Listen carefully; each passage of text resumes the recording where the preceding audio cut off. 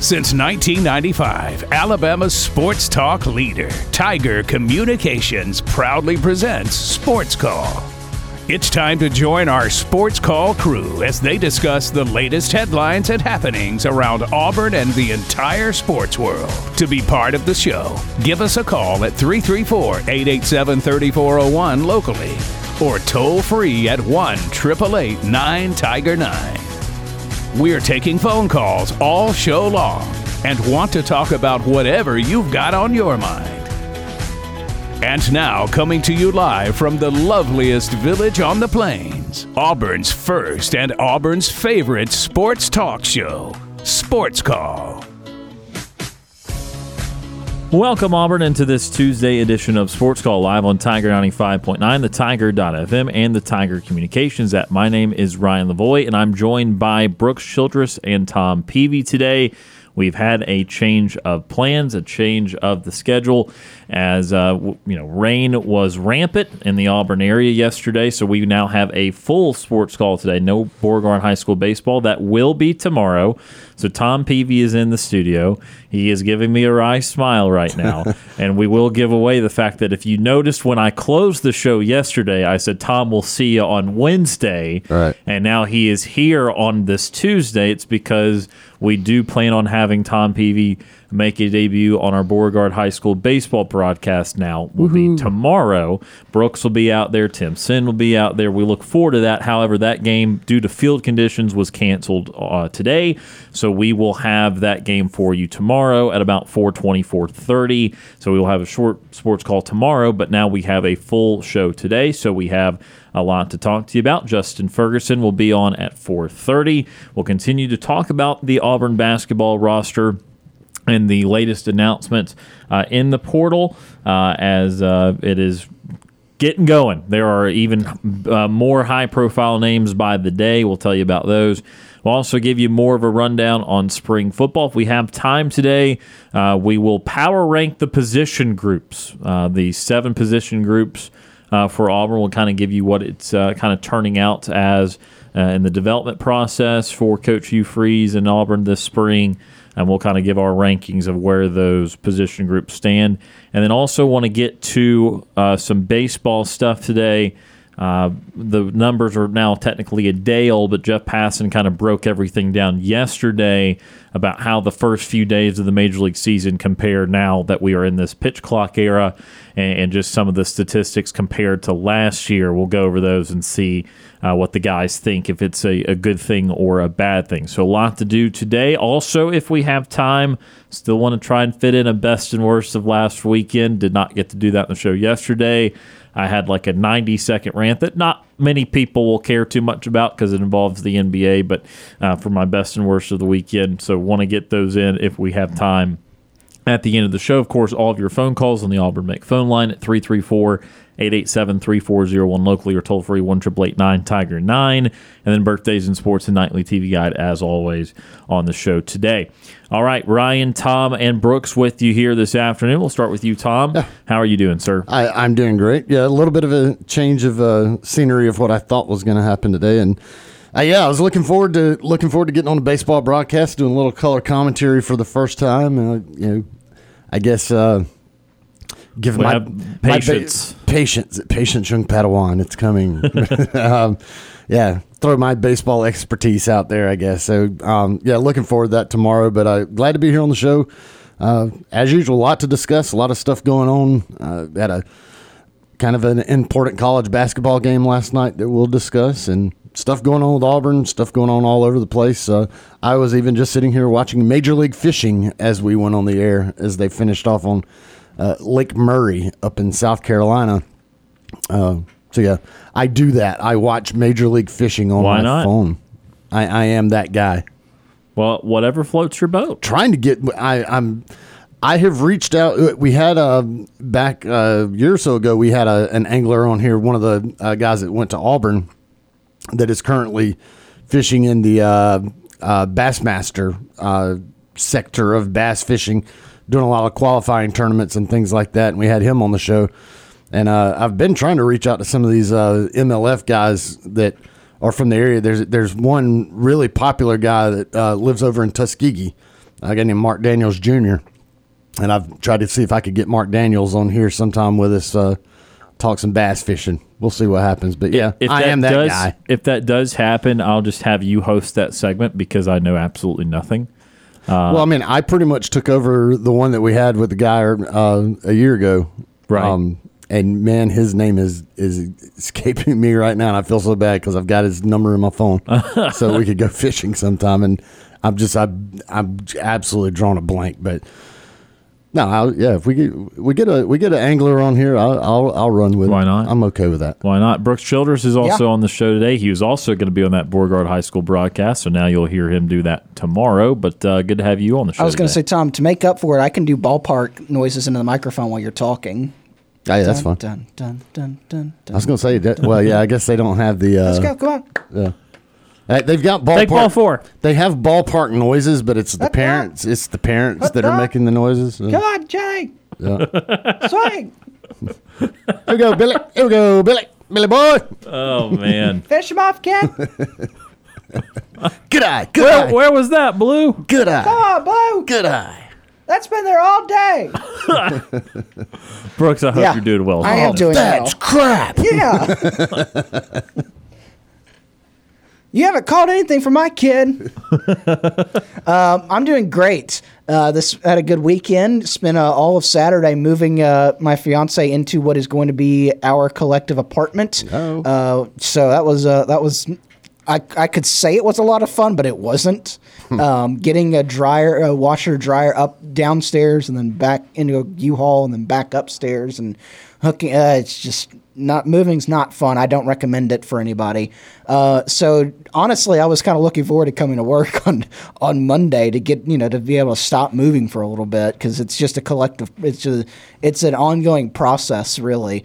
And so did that over the weekend.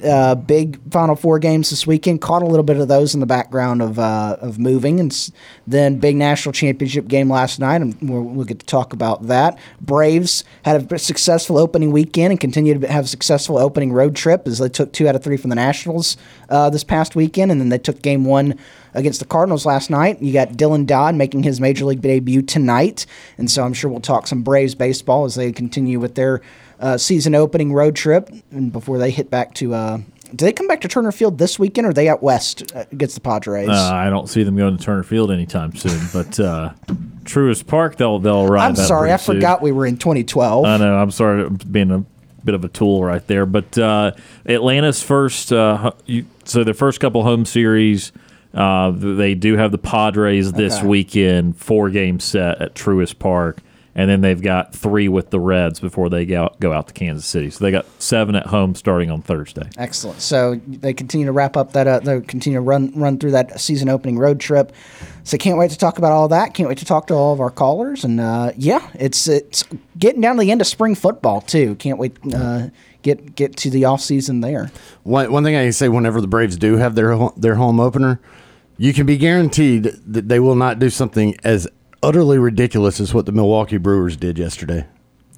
I saw they won 10-0. What was ridiculous about it? Well, we talked about it as I was leaving the studio. The flyover? They had a They had a flyover. I thought you meant on the field. They had a flyover of a B-1 bomber and fireworks and all going off, and they had their roof closed.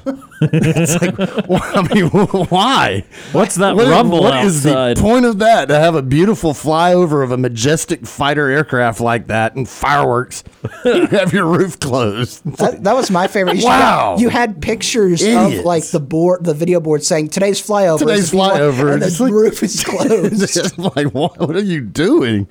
Oh man! I saw a video on that. It's like the Brewers had a great flight, and it was like a video outside of the jet going over. You're like, man, that was cool. That's and then majestic. It flips to inside.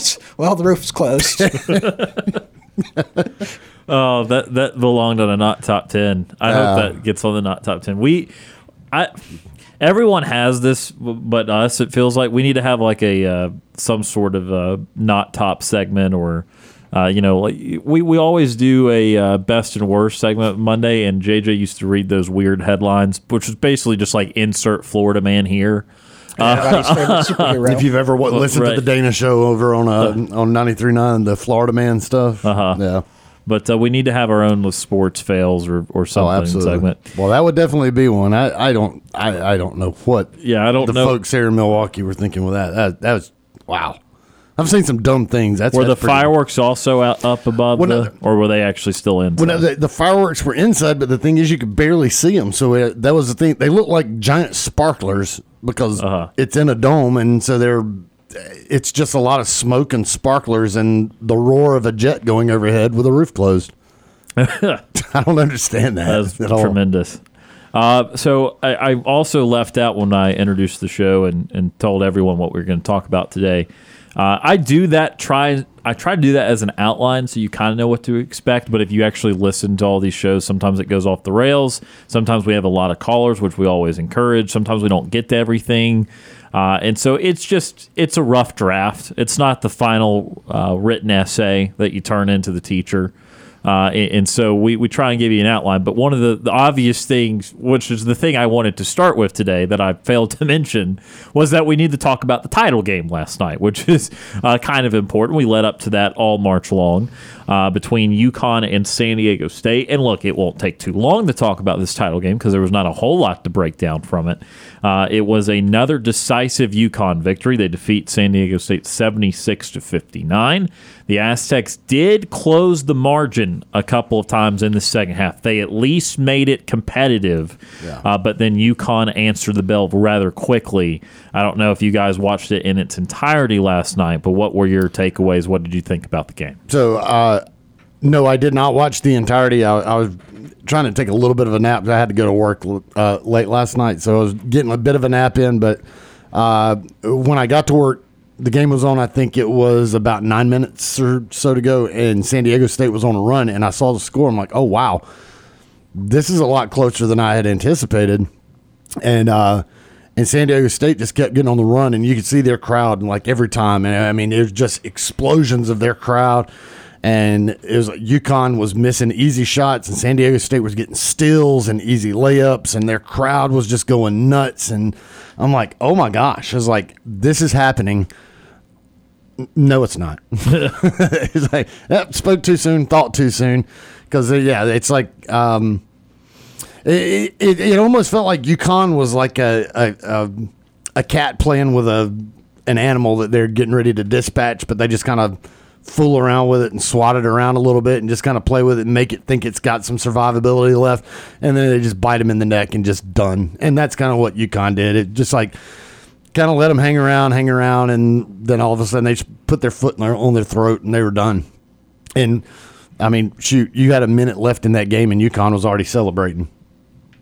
So that's how quickly it went away. About 8 minutes to go, you're sitting there thinking, oh my gosh, we got a game going here. With a minute left, UConn was already in celebration mode. So yeah, they didn't let it last very long.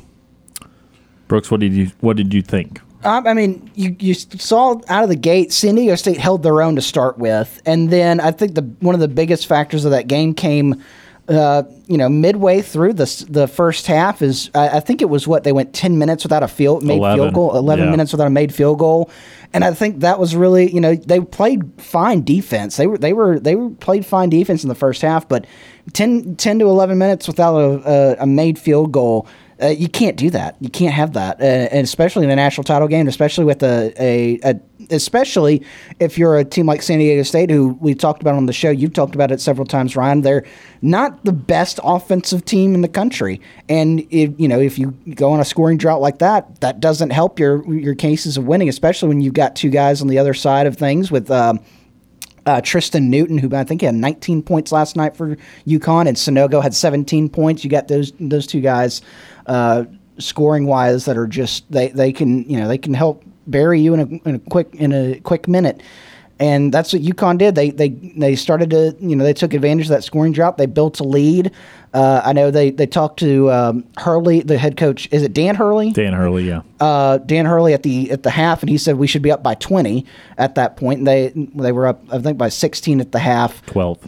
They got up to 36-20, but they were up 12 at the half. Yeah. 12 at the half, and then he talked about wanting to. They should have been up by 20, and then like Tom said, the second half, San Diego State made runs. but it felt like it was, we're making this run, and then UConn would hit a shot and be like, all right, now we're back into this thing. And yeah, with like a minute and a half to go, they were already in celebration mode. Hurley was hugging the players as they'd come off the court and celebrating, looking back at his family, waving his arms, throwing confetti in the air at the very end. So congratulations to UConn. They were able to run through the tournament. They're a team that a lot of people said was a dark horse coming into the tournament. I know, Ryan, you had them in the national title game in your bracket, and so you didn't think of them as a dark horse. You thought of them as a favorite to as get a horse. There. Yeah, big old horse, as a Clydesdale. But yeah, and San Diego State, I think that they can get back. They gotta add some offensive pieces some offensive scoring if they want to get back to that national title spot. I don't think they're done with some deep runs in the tournament here over the next couple of years, but man, UConn, now they're up in the echelons of the Duke and Indiana with 5 national titles, only behind North Carolina, Kentucky, and UCLA. Those are the top 3, and tough to catch UCLA on that national title number, but list. Yeah. It's there now. The debate goes into, is UConn a true blue blood now? Because a lot of people, there were some people that had them in the blue blood college basketball category. Some people didn't, and I think that debate's probably going to start firing back up here. But fun national title game, fun one for Jim Nantz to go out on, and his last national title game calling for CBS, and now he gets to turn right around and go to Augusta National. No. Think about that turnaround. I know we talk about it every single year, but think about that turnaround. You go from calling the national title game in basketball to right to Augusta National and get ready to call the Masters this weekend. So it was a fun game. It was a fun game, and I don't think there was another game that could have happened that would have settled this college basketball season other than that one. That was fun. Here's the thing that I'm going to say in my other final takeaway from the game. I don't understand this. I commented this. I think I commented on one of Barstool's tweets. There's a video in Storrs, Connecticut after the game of their fans just destroying stuff. And it's like they had ripped, it looked like a light pole, like a big metal light pole. They had ripped out of the ground and was using it as a battering ram to bust out the glass in these glass doors. I don't know what the hell they were trying to get into or trying to do. But I was sitting there, and my response to it is, why? Like, why do you destroy stuff in celebration? And, of course, their inner husky came out. I guess so, but I was like, I come from a school where we just throw toilet paper. I mean, who is it that burns the couches? West Virginia. Yeah. West Virginia are the couch burners. I think Kentucky does, too, but West Virginia is mainly known as the couch burning.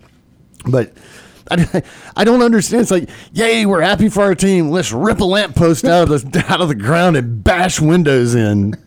Yay, go Huskies. It makes no sense to me that people do that. I don't get it. Like I said, we gather the corner and throw toilet paper in trees. The national championship game, I was downtown. There was nobody burning anything. There's nobody flipping cars over. There's nobody running around bashing out windows and storefronts and everything. We threw toilet paper and raised hell at the corner. That was it. Why do you have to destroy property when you win something? It makes no sense to me at all. But I guess at our core, humans like destruction. I don't know. I guess. I don't know. Man, it is ridiculous. A couple things to hit on here. San Diego State's closest, margin where they trailed in the second half, they trailed 60-55 with about 5.5 minutes left. That's as close as they cut it. UConn then went down and hit a 3. They both went scoreless for a minute or two, and then UConn put it on them to end it. It never felt to me like SDSU was going to win the game, but when it did get to 60-55, I was starting to get a whiff of a last-minute game, and then that whiff quickly faded, and UConn pulled away there. But that underscored what my concern was in San Diego State being the competition for UConn is, look, I think UConn was beating both them and Florida Atlantic and anyone else in this tournament. I think everyone could feel pretty good about that, the way UConn drubbed just about everybody. But I did feel that Florida Atlantic would have the better chance because they were the better offensive team, and it just felt like San Diego State was just kind of piecing together magical offense, that they were not they hadn't actually found something offensively. They were just getting the right moment, the right dosage of it in the right moment, whether it was the second half against Alabama, whether it was drawing a foul, which was controversial at the end of the Creighton game, making a last-second shot against Florida Atlantic after getting, earlier in the second half after getting 1 million offensive rebounds. And to me, it didn't feel as real as it needed to be to beat someone as good as UConn. Now, look, at the end of the day, we do this big special tournament, and it's awesome, but it doesn't change, that someone like San Diego State would not be revered as the second-best team in the country this year, although they did make the title game. But it's still I thought overall a great tournament. You had the massive upsets you look for. At the end of the day, while UConn was not the best team from start to finish, something that is relevant in grading where UConn actually ranked this year is that they never lost outside of the Big East. It did not happen.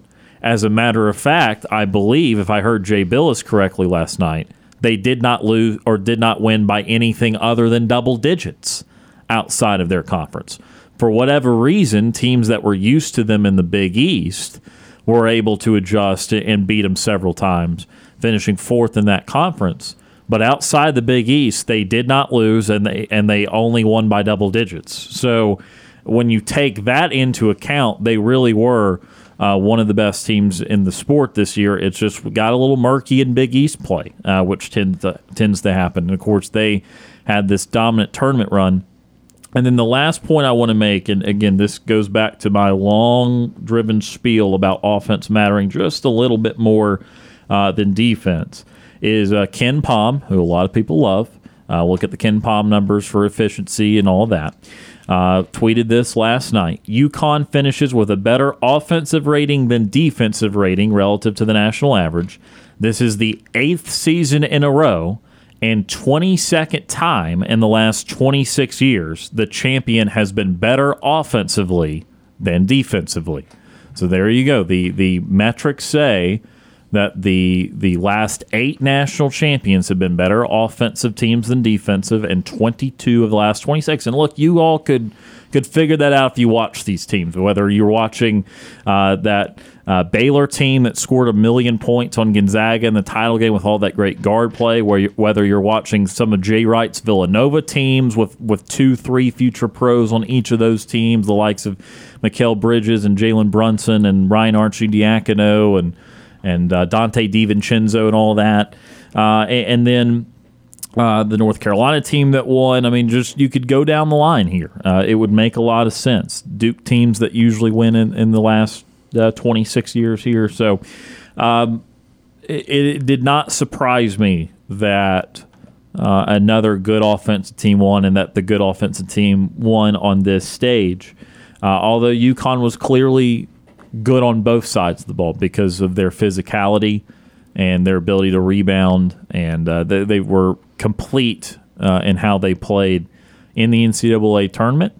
Where do you guys, Brooks, we'll close with this in this segment. Brooks, you brought up the blue blood debate. Do you guys have opinions on where UConn now stands? Because their history is pretty fascinating. It's pretty odd. Right.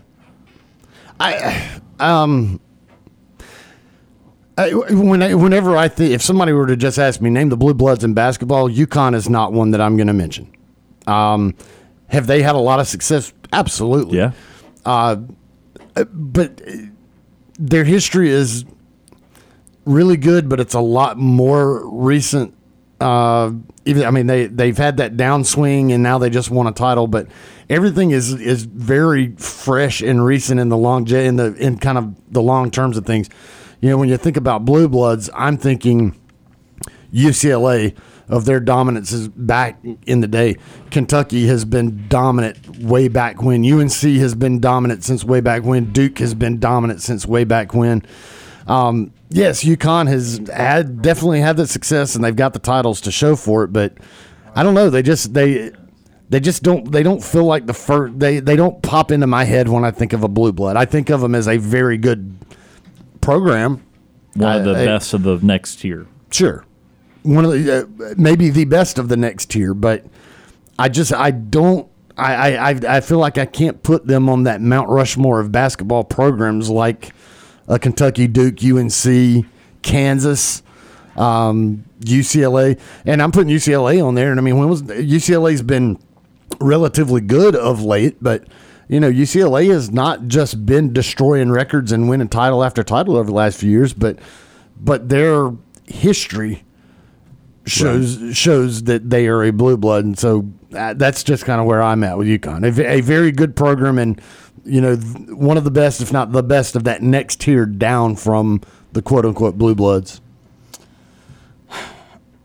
I think Auburn's a blue blood. Yeah, they are. No. Heck yeah, they are. No.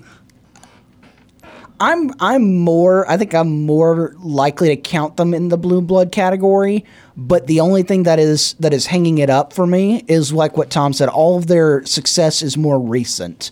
They didn't reach a Final Four till 1999, and then they've been to 6 Final Fours since then. The first one was 1999. They've been to 6 Final Fours, 5 national titles since then.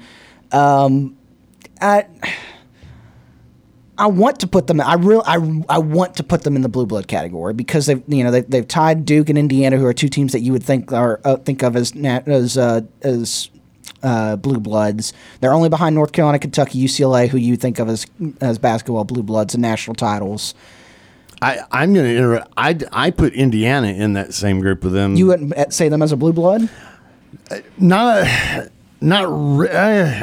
one of those that I think is close, but I mean they haven't really done anything to speak of lately, have they? I mean that I can remember. I mean they've got Bob Knight. They've got the memories of Bob Knight. I'm going to say I think Ryan said off air a couple of days ago that their best coach in recent memory is Tom Crean. There you go. And that's not great. That's not a great thing to hang your hat on at the end of the day. And what one memorable moment with Tom Crean where they hit that buzzer beater that their place went nuts. But I mean, they had some good success under Bob Knight. I don't know what their history is before Bob Knight. Yeah.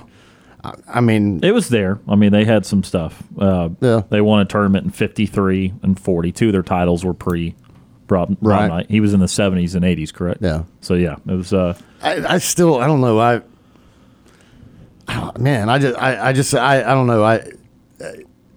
I don't want to say I feel dirty putting it in there. That's not what it is. But it doesn't feel right. There's something about that doesn't feel. I don't feel like Indiana is still in that same basketball pantheon of Duke, UNC, Kansas, UCLA, Kentucky.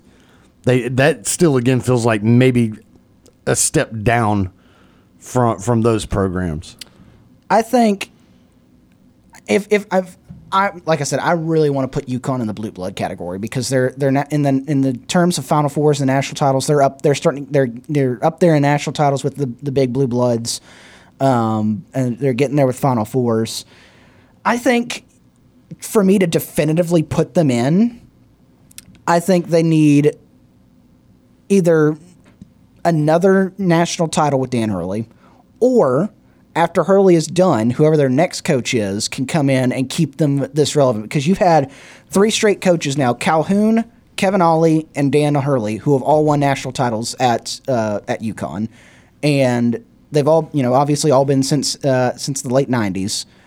I think if another coach comes in and continues that winning streak and keeps them relevant, maybe not win a national title, but keeps them going in contention for Final Fours and in contention for national relevance, I think then you can officially put UConn in the blue blood. I think they're right there. I think if there's a gray area between that next 4 and the blue blood, or not next 4, but the next group and the blue bloods, I think UConn is seeped their way up and is sitting right there. And they're touching the surface of the water. That if you go through the surface, you're into the blue blood pantheon. But I think they're so close. Your heart tells you yes, but your brain says no. That's right. I think that the thing is that the definition of a blue blood is not necessarily quite the same for everybody. Everyone might have a little bit different opinion on everything that goes into it, or how much longevity is required, because I think longevity is what trips UConn up. They now, with some of the big factors like titles, are right up there with anybody, as we just talked about with the 5. But some of the oddities to them is they had only been to one Elite 8 prior to 1990. So their program was a tournament team. They made plenty of tournaments before 90. I think they made about 10 or 12. But they were not a national factor until 1990, which is what started to put them on the map. The fascinating thing about them is it is very odd to be 5 for 6 in winning titles when going to the Final Four. Like 6 Final Fours is not – it's a good number, but it's not an elite number. There's plenty of programs that have been to mid-single-digit Final Fours. It's just that UConn has taken full advantage and won those titles outright when they've gotten there. The only time they did not was 2009. North Carolina won that year. So to me, they have all the stuff. We keep using analogies of surface area and all this. On the surface, they have some things that line up with Blue Bloods. But you dig deeper and you say, okay, they don't have much of a history pre-1990. And even in this time, what's been weird is I think they've missed 5 tournaments and been out on the first weekend 8 times. So in the last 25 years. So since they won the title in 99 for the first time, still half the years of those 24 years, they didn't end up going to the second weekend of the tournament. And so they had some really rough teams even in the last 25. And look, it's starting to become a little bit more common. But, as great as his last 25 is, it's not been a consecutive 25 years. Like, their down year was round of 32. No, their down years, they missed the tournament 5 times. So I still think they are best of the rest. I think that there's still a clear gap between UCLA, Kentucky, Carolina, Duke, and Kansas. Now, Indiana is right there with UConn. Yeah. And I feel a little better if you were to call them a blue blood because their success stretches over a longer period of time. Now, while they are not been as good the last 10 to 15 years, okay, remember they were runner-up in 2002, so that's this century at least. They went to a title game. Their championships were 40, 53, 76, 81, and 1987.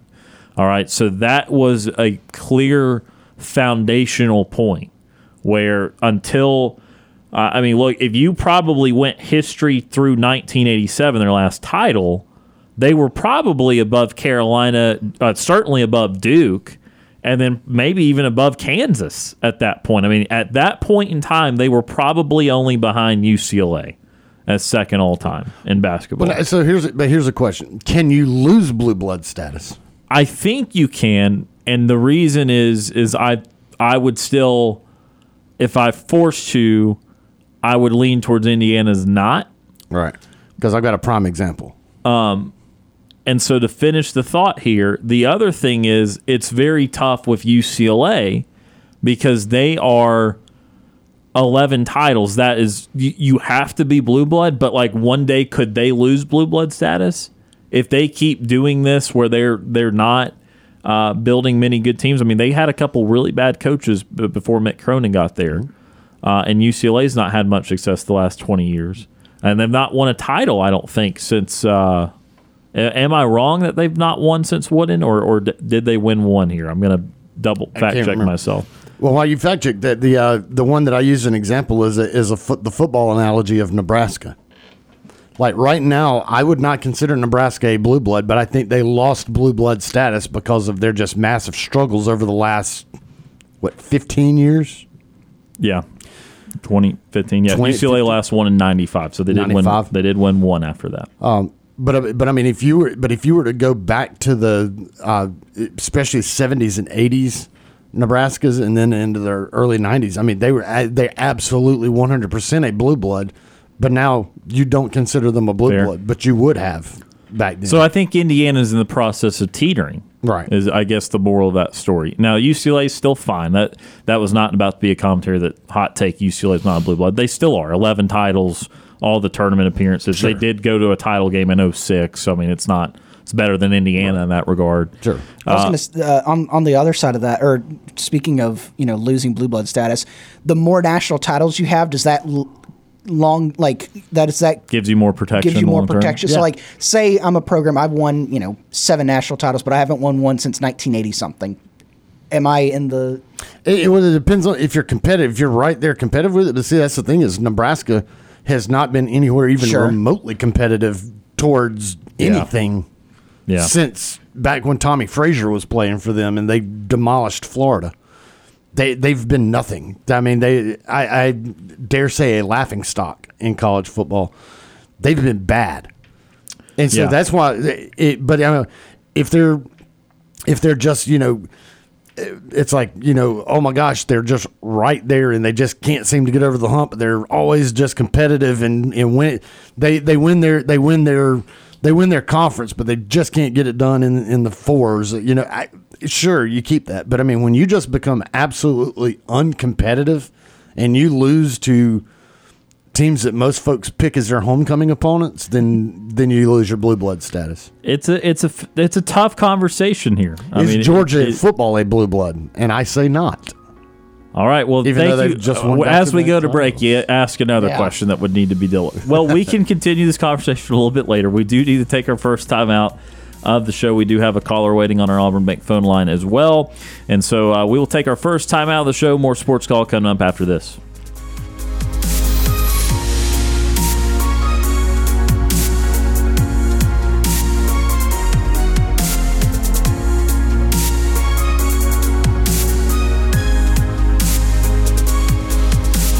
Sports Call is on the air weekdays from 3 until 6 p.m.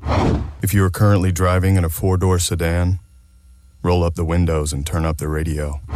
We're Auburn's first and Auburn's favorite sports talk show. Want more Sports Call? Check us out online at sportscallauburn.com.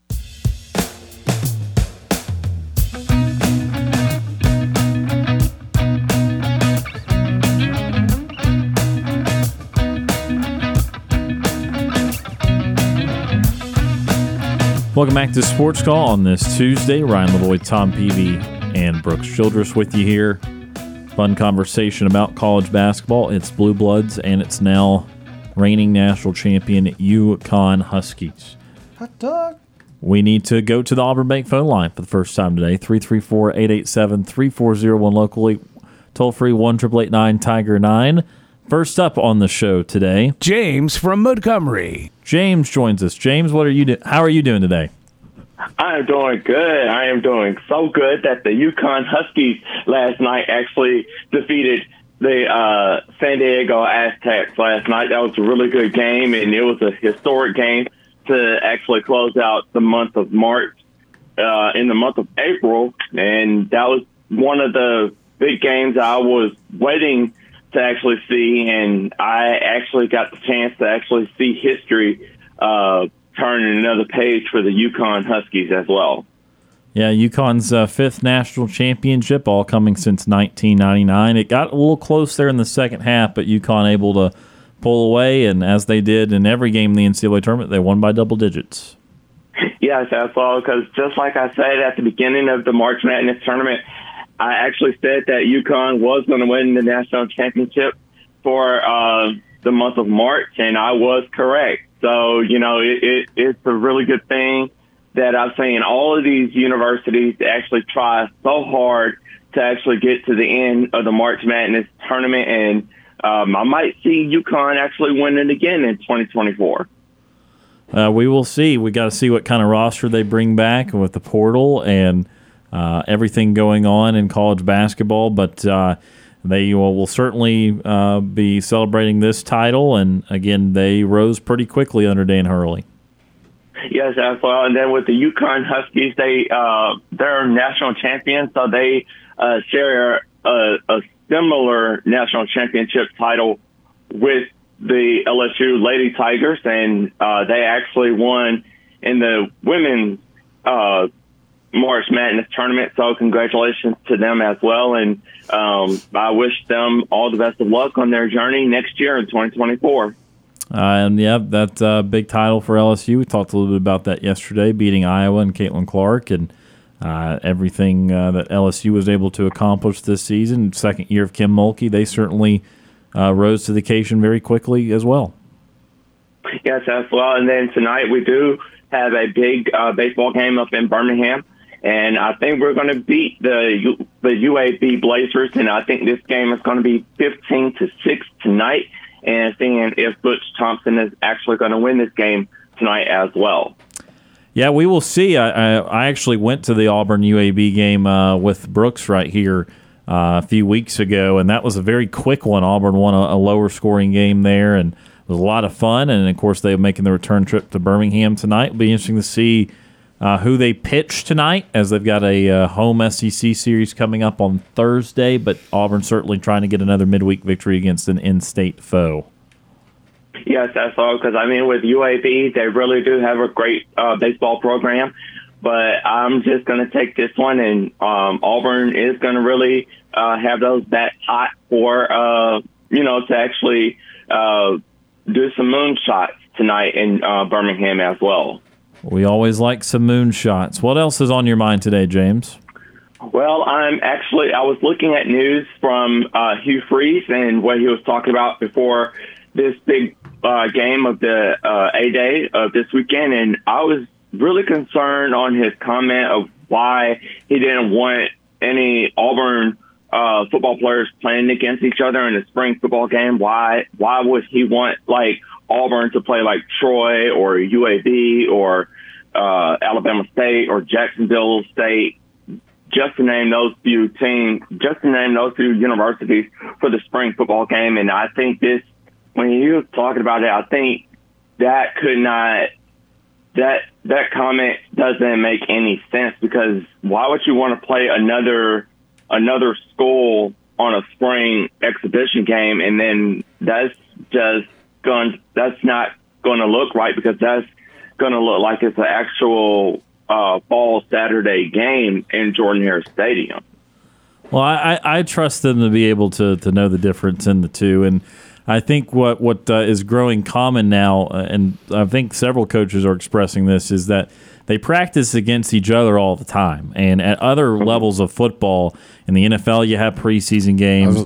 In high school, as we've talked about off air yesterday, high school has jamboree games against other teams in the spring in a very similar fashion. So the thought is, why can't some of these big schools play and scrimmage someone else that they normally wouldn't play and see something other than their own practice guys? And I was going to include in the NFL, you have inter-squad practices against each other that are not even the preseason games. They'll be just on the practice fields, and they'll have the two teams practicing against each other.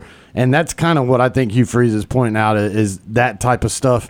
Not a full-fledged game, but something where you can actually go up against somebody else, hit somebody else, and it's not just your same guys over and over again. And plus, if it's your team, if you're on offense and you're playing your own defense, it's hard to get a judge for it, because the defense knows what you're doing and you know what they're doing. And so you'd much rather play against somebody that you might be able to try to trick, and they try to trick you. Yes, that's well, because, with the Auburn A-Day game, it's one of these exhibition games that's been going on for years, since the Pat Dye era.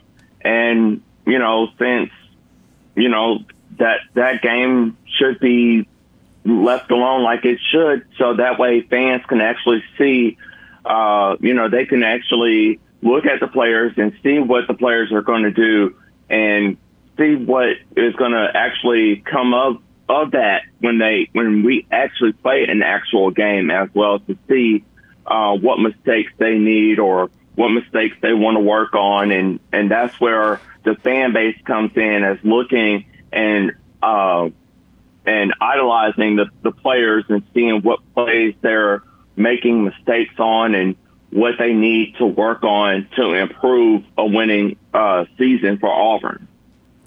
Yeah, but I think that you can still do that when you're playing somebody else. Someone else is going to expose something that you might not be doing as well. And again, ultimately, you are still at this point, 4.5, 5 months from the season. So it's all just trying to get used to everything. And I do think some people would like to see them do something a little bit different, but again, no change on the horizon for now. So Auburn will be going against itself in spring day, like everyone else will be. What else is on your mind today, James? Only got a couple more minutes left here in this hour.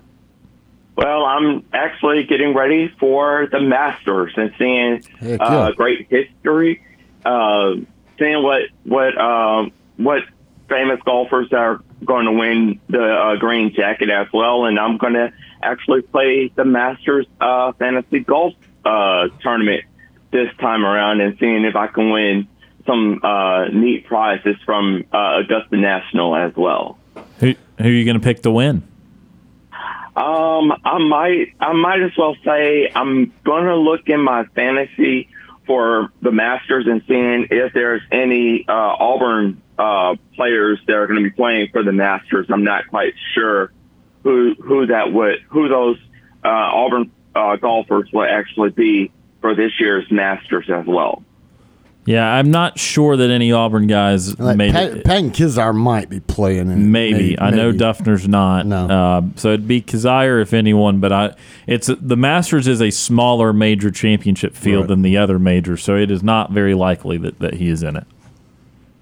Yeah, because I'm actually looking to actually pick Tiger Woods and seeing what he's really going to do as well, because I think it would be his time to win the Masters in Augusta National as well. Well, we certainly, I know I would personally love to see Tiger win. I know he's not played much, so it might be difficult, but he is Tiger Woods, and he's been awesome at Augusta his entire career, so we shall see. James, we appreciate the phone call today, and we hope you call us again tomorrow.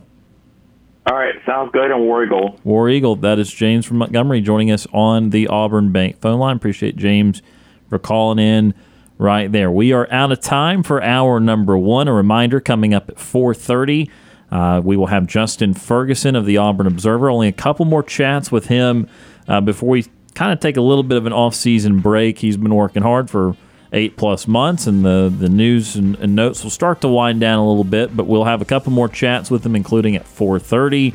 And we'll have more from Auburn spring football. Also, got to talk some Major League Baseball at some point, too, about the Atlanta Braves off to a 3-1 start and the way the game is being played. Brooks has a Braves hat on right now, so we got to talk a little bit about that later in the show. Again, out of time for hour number one. Stay tuned. More SportsCall coming up after this.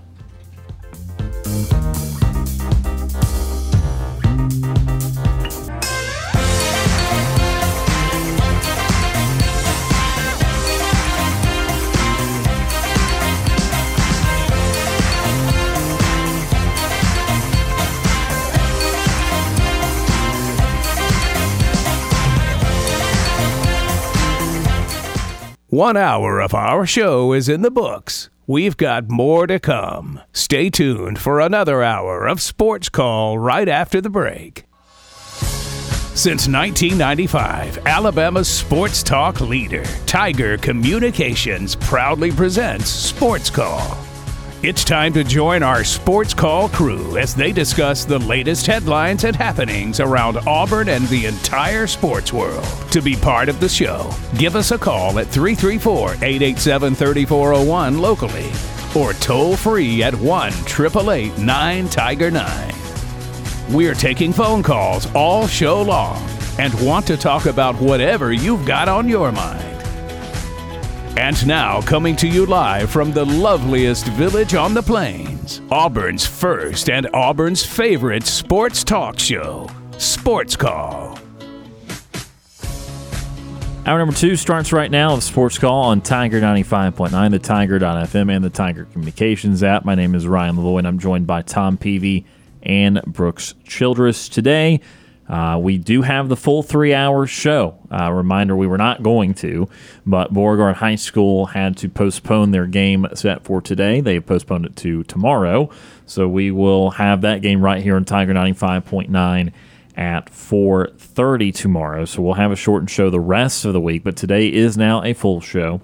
Also want to highlight Smith Station Athletics. As Smith Station softball will be on our airwaves on 99.9 Kate FM tomorrow. Then we'll have Smith Station baseball doubleheader against Auburn High on Thursday on 99.9 Kate FM. busy week for the batted ball sports, both with high school and then obviously Auburn baseball and Auburn softball playing Thursday, Friday, Saturday series as Easter is on Sunday. Before we get any further into today's show, though, let's get to today's birthdays in sports.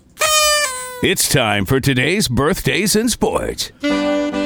Birthdays in Sports is presented by Max Credit Union with 2 convenient locations to serve you. One location on Gay Street in Auburn, the other on Frederick Road in Opelika.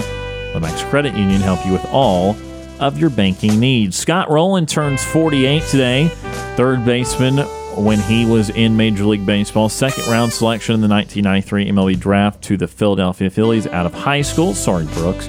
Also playing for the St. Louis Cardinals. Tom picked up the slack for you yesterday, by the way. I appreciate that. He gave us a few mascots or a few nicknames there.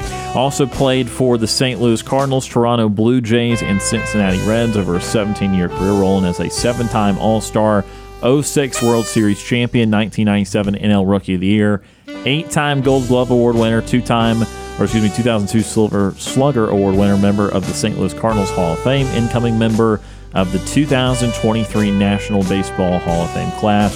Scott Rowland turns 48 today. Amazing when people actually vote for the Hall of Fame. So he went to Jasper High School, and they are the Wildcats. So. Wow. Nice. Investigative reporting right there. I was trying to give... Go Cats. There you go.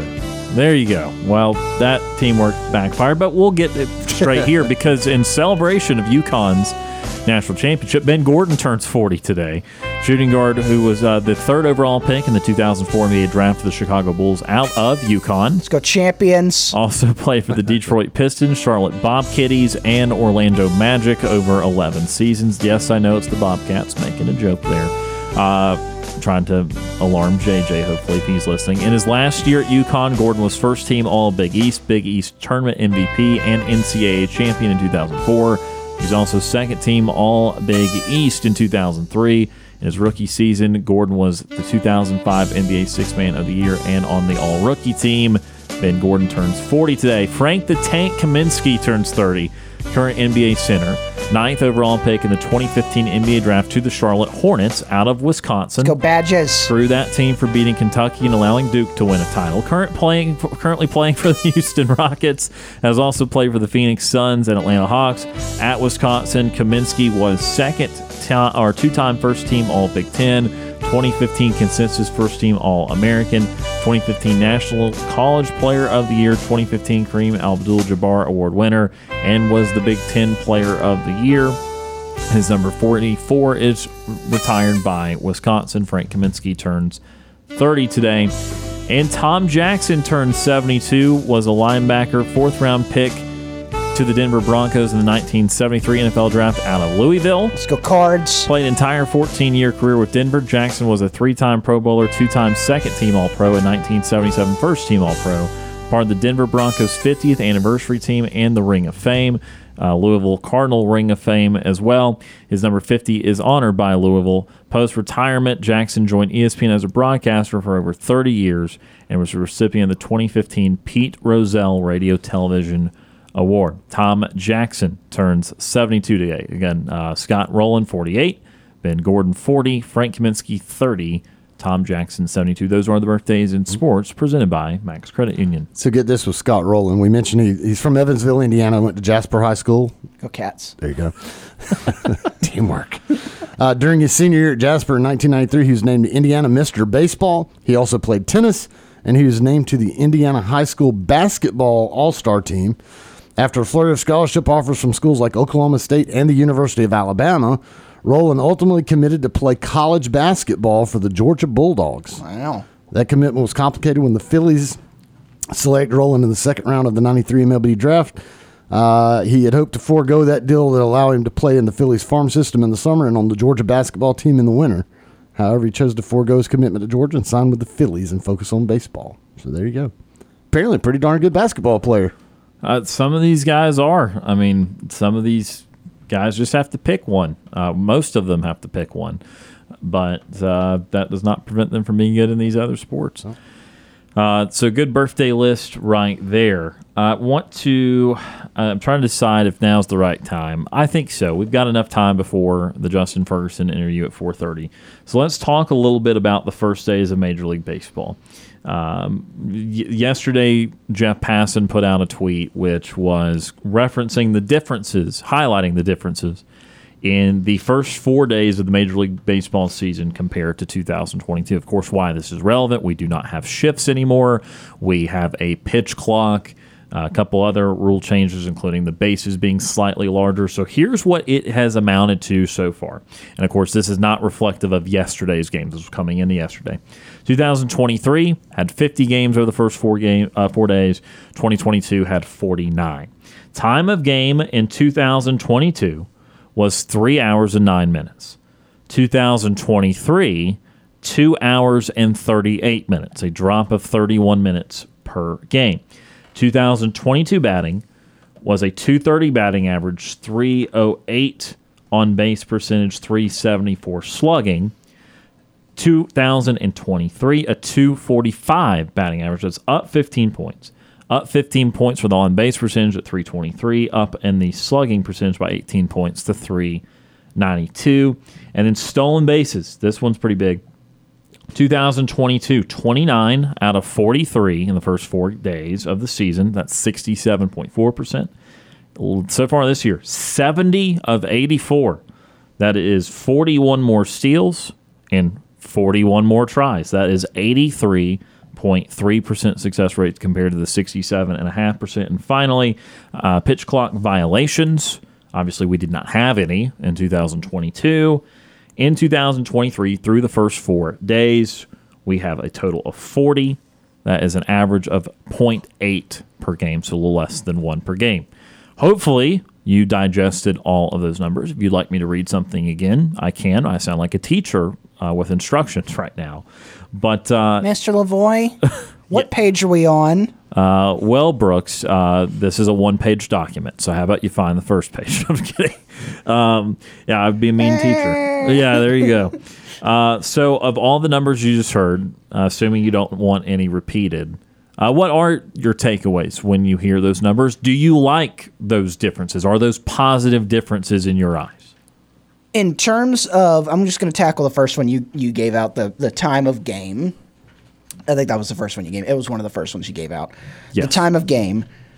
As knowing the landscape of sports nowadays and knowing the landscape of really people's attention spans, it is a good thing for Major League Baseball to have shorter games because you're keeping people engaged more. They're like, oh, I only have to sit down for 2.5 hours to watch this game. All right, cool. Because that's like a football game. Football game is about 2.5 hours, 3 hours, somewhere in there. NFL, a little bit shorter. They get NFL stuff. Would be the 2.5 to 3. College has been getting over 3 recently. But you're competing for people. NBA is about 2.5 hours length. Hockey can go a little bit longer too. Hockey borders on that 3 to 3.5 hours. It depends on how many stoppages, if it goes to overtime, shootout, whatever. But you're competing for eyeballs, and if you shorten that game time, it makes people more want to watch that because it takes less time to go through. As someone who does not live in a Major League Baseball town and someone who likes to go see Major League Baseball, and the closest that I can is Atlanta. It's a little, I'm not going to say annoying, but a little, bothersome because when, everybody knows any Braves fans around here knows going to the game. Atlanta, when you look at it on a map and you say, oh, how far is it to Atlanta? It's about an hour and a half. Realistically, it's probably 2 hours, 2 hours and 15 minutes when you count in going to the north side of Atlanta and you factor in traffic. So I'm spending the same amount of time in my car getting to the game as I am sitting at the game, and then double that going back from that game. So I'm spending more time in the car going to said game than being at that game. And that's not inherently a negative thing because I know a lot of people do that anyway if you're driving long distances, but it's still, if you're making a day trip of it, you're spending more time in the car than you are at that sporting event. And I know you were, doing that beforehand, but it's you're shortening the time you're up there. It's shortening the time. It's shortening the time that people coming from out of town can enjoy the amenities of the ballpark. And I know if you live around a major league ballpark, if you live in Atlanta, you live in around Tampa, all the suburbs, you can get there. The back roads. You can get there relatively quick. Get in there, and you can go there.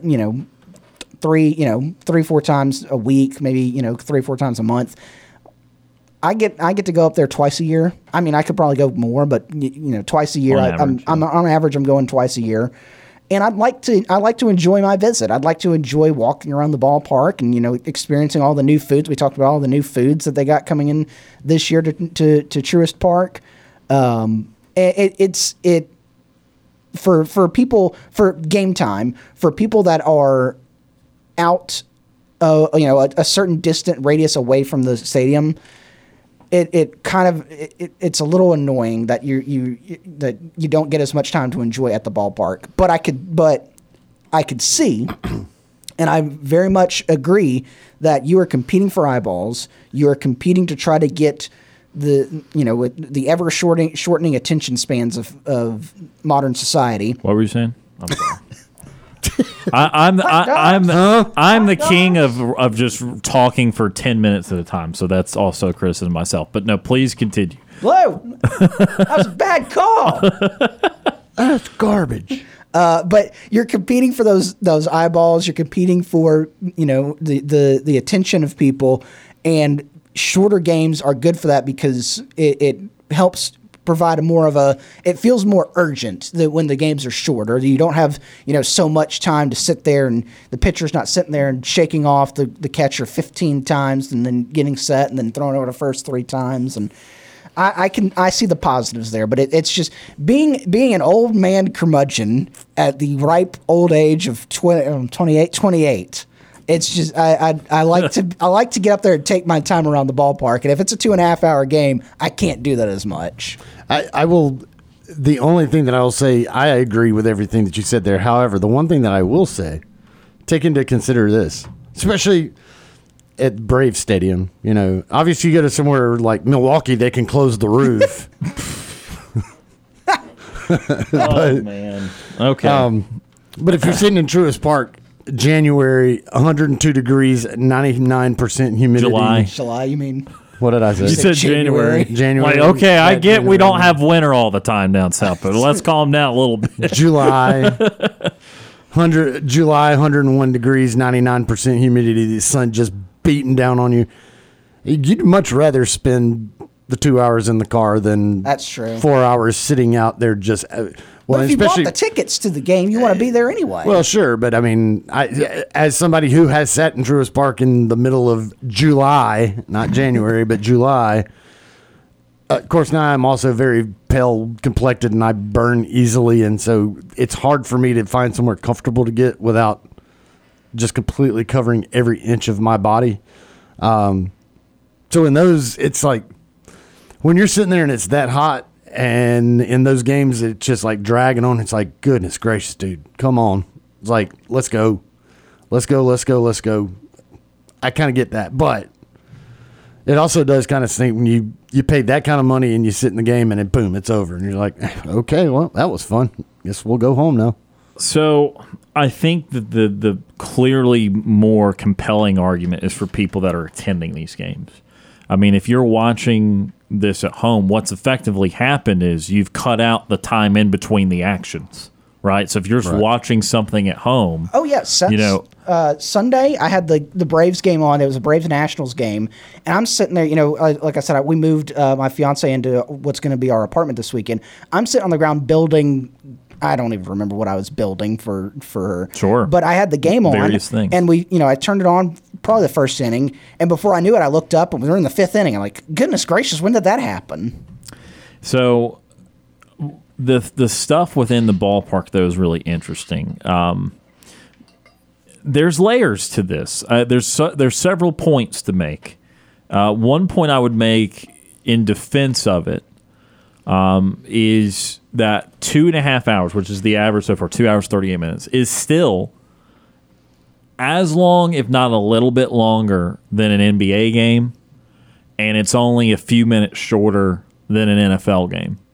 And people commute to those often. I mean, it's same dynamic. I mean, I think all of us in here have been to a Hawks game on a one-day trip before. So that is part of it. Now, the rebuttal to that is baseball has always meant to been a more casual experience. NBA action. There's a lot of free throws and there's some stuff with, it just takes some time to do a few certain things and if officials get involved. But by a large part, you have 2.5 hours of action when you take away the halftime 2 hours of action. NFL football, we'll always have time between plays. That's not changing, but there's still some anticipation that the event seems so large that sometimes you got to process what just happened for the last 10 to 20 seconds before the next play. It still feels like action is continuing.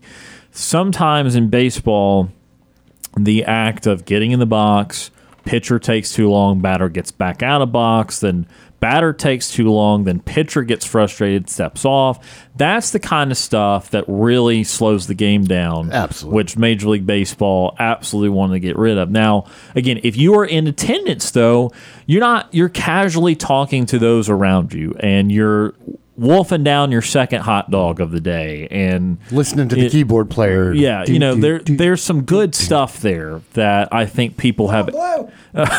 There's Brooks yelling at the umpire. There's great things to take in there that you can appreciate being in the ballpark and that you don't mind it taking a little bit longer. This effort, though, So I'm not, the full verdict's not in for me. I said I'd wait till the regular season started. But so far I'm liking what I am seeing because, again, as someone's not going to these games, the cutting down on dead play. I mean, look, we should just see right here. This is how much dead time we had in the game. We had what's worth 30 minutes of absolutely nothing. Just a whole lot of nothing happening. That totaled 30 minutes throughout the course of a baseball game. And that's a lot in this society that wants to be entertained endlessly. And look, we can have a whole separate commentary on the dangers of that and society's pitfalls and all that. But if you're just talking about from a product perspective for people consuming the game for the sake of caring about the result of the game, not for the sake of just having a casual afternoon or some of the experiences in the ballpark, then you have found the problem. This was the problem. You found it. And now you've isolated non-baseball stuff or non-impactful stuff out of it. So it is achieving its purpose. I will be interested to see, and this is going to be a study more of throughout the year and then in the next couple of years, does attendance go down? Because if these arguments are truly impactful to people, like what Brooks was talking about, lamenting the fact that that's half an hour less in the ballpark when you already drove a good ways to get there and good ways back, does that actually affect the attendance? If it doesn't, then Major League Baseball has made the correct decision wholeheartedly here because I guarantee you it is a more watchable product on TV. The question is, do people still want to go to that product when it's 30 minutes shorter, when baseball is meant to be, in the past, a more casual and slower game? If attendance does not hurt in general throughout this year and in the next year, then you can breathe a huge sigh of relief in Major League Baseball's office because it's not actually prevented some people from going and consuming the game in person. The other thing is, and now this is not for everyone, but this is also an argument that Major League Baseball could have, is that a lot of baseball stadiums have already done their own stuff to recognize the fact that it is a slower game and more of an event, and they have built out, like Truist Park, these entertainment areas outside of the ballpark where there are mass amounts of hotels and restaurants and shopping space and bars, so that you can also so that you can make it more of a weekend or more of an outing beyond just the baseball experience. And that might save these places. Now, Atlanta's still going to be attended well regardless. The Braves have a nice, large following and a good brand. But that might save some other places that have built more recent ballparks up to that sort of structure where, okay, I didn't, in fact, want to be here only 2.5 hours, so I shall go before the game and get a drink, and then I'll eat in the stadium, and then we'll go. Or vice versa. We'll go to the game first, and then we'll grab a drink later, whatever. So there could be some other ways to consume it, and if these ballparks and these teams keep creating these mass areas outside of the ballpark, that would aid in that too. I think you want to have. I was going to say I'm already countering my own argument here. I was sitting here thinking it could. One, I just want to point out, anytime we talk about Major League Baseball, I just want to point out that Rob Manfred is the worst. And so, but in looking at MLB, it could, in the long run, help with attendance. You were bringing up hurting attendance. It could help with attendance on weeknight games because if you're going to the ballpark and it's not a 3-hour game, you're going to get out of there in 2.5 hours. You don't want to be out so super late. And I'm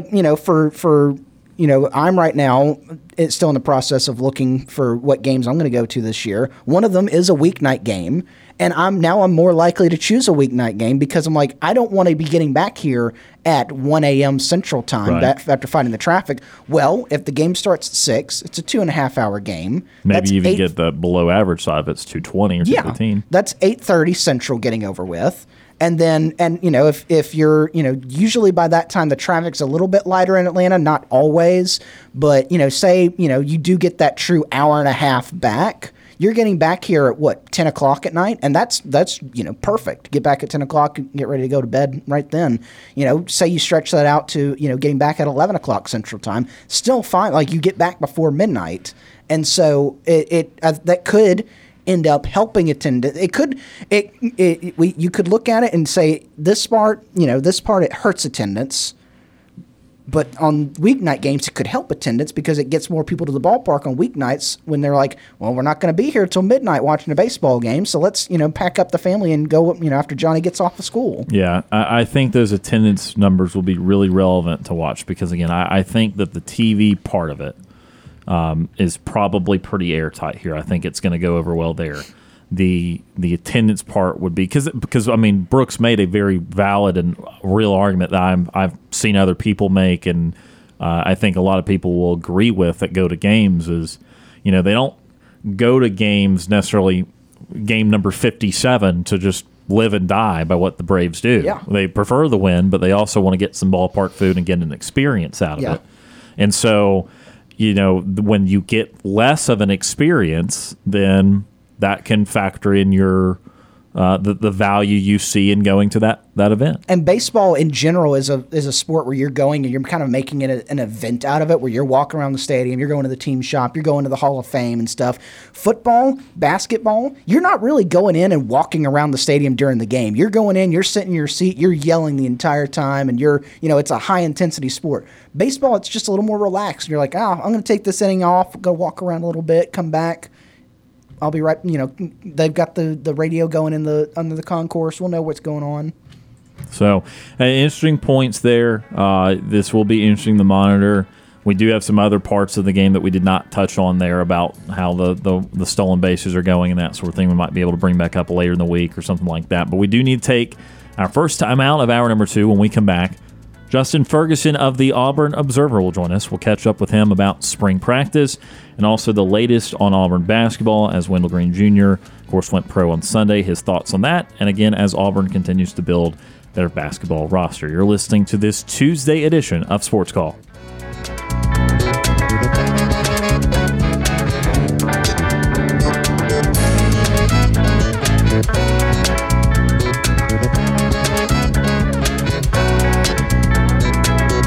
To call into the show? Send us your thoughts via email. You've got mail. SportsCall@thetiger.fm. I'm Britt Bowen, voice of Auburn women's basketball and Auburn softball. You're listening to Sports Call on Tiger 95.9.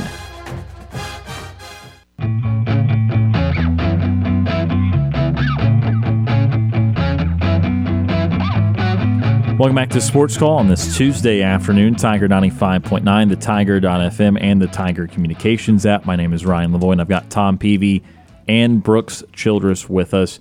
And now we're pleased to go back to the Auburn Bank phone line as we welcome on Justin Ferguson of the Auburn Observer to the program. Justin, time is always appreciated. How are you doing? I'm doing well. How are y'all? Doing very well, and a lot to talk about still as we head towards the conclusion of spring practice. We'll talk a little Auburn basketball a little bit later on, but let's start with spring practice. Of course, Hugh Freeze meeting with the media yesterday, and also a little bit of a viewing window for the media as well. What is the general consensus from Hugh Freeze on how the team is coming along and what parts of the team he feels is progressing the most at this point? Yeah, I think the big thing with spring practices, has been there's been a lot of good energy, a lot of good work being done. I think the things that have held Auburn back have honestly been things that are really understandable, whether it's, little injuries popping up for certain position groups like wide receiver, defensive back, corner, I think has been the one that's had the most trouble with injuries. Or it's just learning new systems, and you just need to rep your way through it, basically. You'll hear about the quarterbacks and the wide receivers, being behind. Well, they're changing things completely from what they've been used to doing, and that's just going to come from experience. It's going to come from reps. I think Auburn has shown here in spring practices, when you hear, guys who have stood out and whatnot, you hear a lot about guys who are new and guys that came in as transfers or, high school recruits in this class, which I think shows that, this new staff did a really good job of identifying their needs and really going after them and finding guys that could play for them right away. But that shows just kind of what they inherited, and the challenge is great. This is an Auburn team that's lost, had losing seasons back-to-back years. It's going to be a grind and a build to get back to where this program wants to be. But I do think spring practices have set a really good tone for that on both sides of the ball. A lot of work to be done, and there's going to be a lot of growing pains, I think, for this football team in the fall. But you got to feel, if you're an Auburn fan, you got to feel better about the direction on the field with what we've seen and heard throughout spring practices. Justin, throughout spring practices, you've gotten to hear from Hugh Freeze most every Monday since they've gotten started. And every week, he gets asked about the quarterbacks. And so we then have to ask you about the quarterbacks when you come on. And so through all the talk with Hugh Freeze and everything, what has been your takeaways of how they have progressed this spring? Yeah, I think the biggest takeaway, we're going to come out of spring, and it'll be interesting to see how this carries over into the 8A game on Saturday, is I think Holden Garner has really established himself as a true, even competitor with Robbie Ashford and TJ Finley in this battle. I think last week he was kind of the talk of spring ball because he had some really good weeks, and I think he had another good week last week. But it's a rotation, and it's pretty even. I mean, we saw Holden Garner kind of come out as the first-team guy last week in practice, this week back with the third team. I think it's just kind of rotation. They're trying to even things out. Robbie Ashford's getting healthier. That shoulder that had been bothering him throughout the spring is getting healthier. He's had some really good practices recently, and he was back with the first team yesterday. I think that just goes to show you that he's taking some steps forward and progressing. And TJ Finley continues to do some good things out there as well. And it'll be very interesting to see kind of where his mindset is and, what his approach will be here in the offseason, in the summer, whether he stays at Auburn or decides to go elsewhere, or if any of these quarterbacks decide to keep competing here or enter the transfer portal, because, I think these guys all have a shot, but it's hard to, carry three quarterbacks that you feel like, could be realistically be starters somewhere else. So, it'll be very, very interesting to see how that goes. But I think the big takeaway from it will be Garner really, taking those strides forward and establishing himself as a true competitor in this battle. And then also, I think if Robbie Ashford continues to get healthier, I think just a healthier Robbie Ashford has gotten a better, report on him than what we may have seen kind of early in the spring, and then obviously last season when he was battling so many injuries. And then Justin, along with Hugh Freeze getting to talk to him every single week, the media's gotten to hear from a plethora of assistant coaches throughout the spring, which hasn't been the case of the last few years with Auburn football. From listening to their comments and everything this spring, which position group for this Auburn Tigers team do you think is in the best position leaving leaving spring ball? I think it has to be your running backs. I would say maybe your DBs just because of the amount of experience they have there, but also I don't think they're quite as deep, and then they need some of these reinforcements to come in over the summer and help them out there. But your running back room is in a great spot. I mean, Jarquez Hunter has been a star in spring like we expected. He's going to be the leader of this offense. He has great potential in this system. Hugh Freeze said yesterday he's probably the best running back he's ever coached. The funny thing about that is that Hugh Freeze hasn't actually coached him in a game yet, and he's already saying that. That just shows you what kind of talent Jarquez has. But it's the rest of the room as well. It's in a really good spot. Brian Battie has come in and is going to give Auburn a lot in terms of his versatility, in terms of his speed, kick return. He's going to be a shot in the arm there. Damari Austin's had a great spring. Continues to develop, continues to take steps forward, and I think has the look of a future feature back at Auburn. Then you're going to bring in Jeremiah Cobb, over the summer, and the only thing he did was just run for about 2,000 yards every year in high school at Montgomery Catholic. He was one of the best running backs in the country last year. So, it's just such a strong room, and it's a really, really solid group because, you have a star, you have depth, you have versatility, and you know that in Cadillac Williams, you're going to get some really good coaching because his track record since he's come to Auburn and now he's on his third head coach, they want to have him around because he recruits and he develops and he takes care of a running back room just as well as pretty much anybody in the country. Talking to Justin Ferguson of the Auburn Observer here on this Tuesday edition of Sports Call. And Justin, yesterday Hugh Freeze said something that's gotten a lot of attention amongst many media outlets, which is the idea that he would prefer to play someone like Troy or UAB in a spring game and have a scrimmage against them. How plausible is that to one day happen, or is the NCAA kind of just in control there? And what would be the process there of happening one day? The NCAA would have to give an approval to it, and they've been a little bit more open. I think there's some new regulations in basketball that is allowing teams to kind of do spring or summer ball a little bit more and play in those games a little bit more frequently. We already know about scrimmages in basketball where, those closed door ones they have right before the season starts. So there is precedent. Obviously, football is different. It's a collision sport, while basketball is a contact sport. So you are wanting to keep player safety in mind. But as Freeze pointed out, like your injury risk cuts in half if you play somebody else because, you're hitting somebody else or they're hitting you. It's not like, when two guys at the spring game on Saturday hit each other, that's Auburn versus Auburn. I mean, that runs that risk. You double it up. Whereas instead, if you play somebody else, you can keep guys fresher, you can keep guys healthier, and I think it would just make for a more entertaining experience. I think you would get to learn more, from a team perspective if you actually get to go game plan or at least roll out what you know against a new team. Hopefully they come around to it. But like any of these things, what it takes is a coach like Hugh Freeze, and we've heard from others today. I know John Summerall at Troy said he'd be open to it as well. Like it takes coaches talking about it and creating this public perception and kind of getting that word out and building it up. And then what you can do is later on you can make those make those kind of appeals to the rules committee and the AFCA can kind of tailor it and put their support behind it, and that's how stuff like that gets done. So it'd be years from happening, but it starts by getting the word out and getting the buzz up. So hopefully that's what the start of this is. Couple of basketball ones now for you, before we let you go. And obviously on Sunday, the big news was Wendell Green Jr. Declaring or going pro.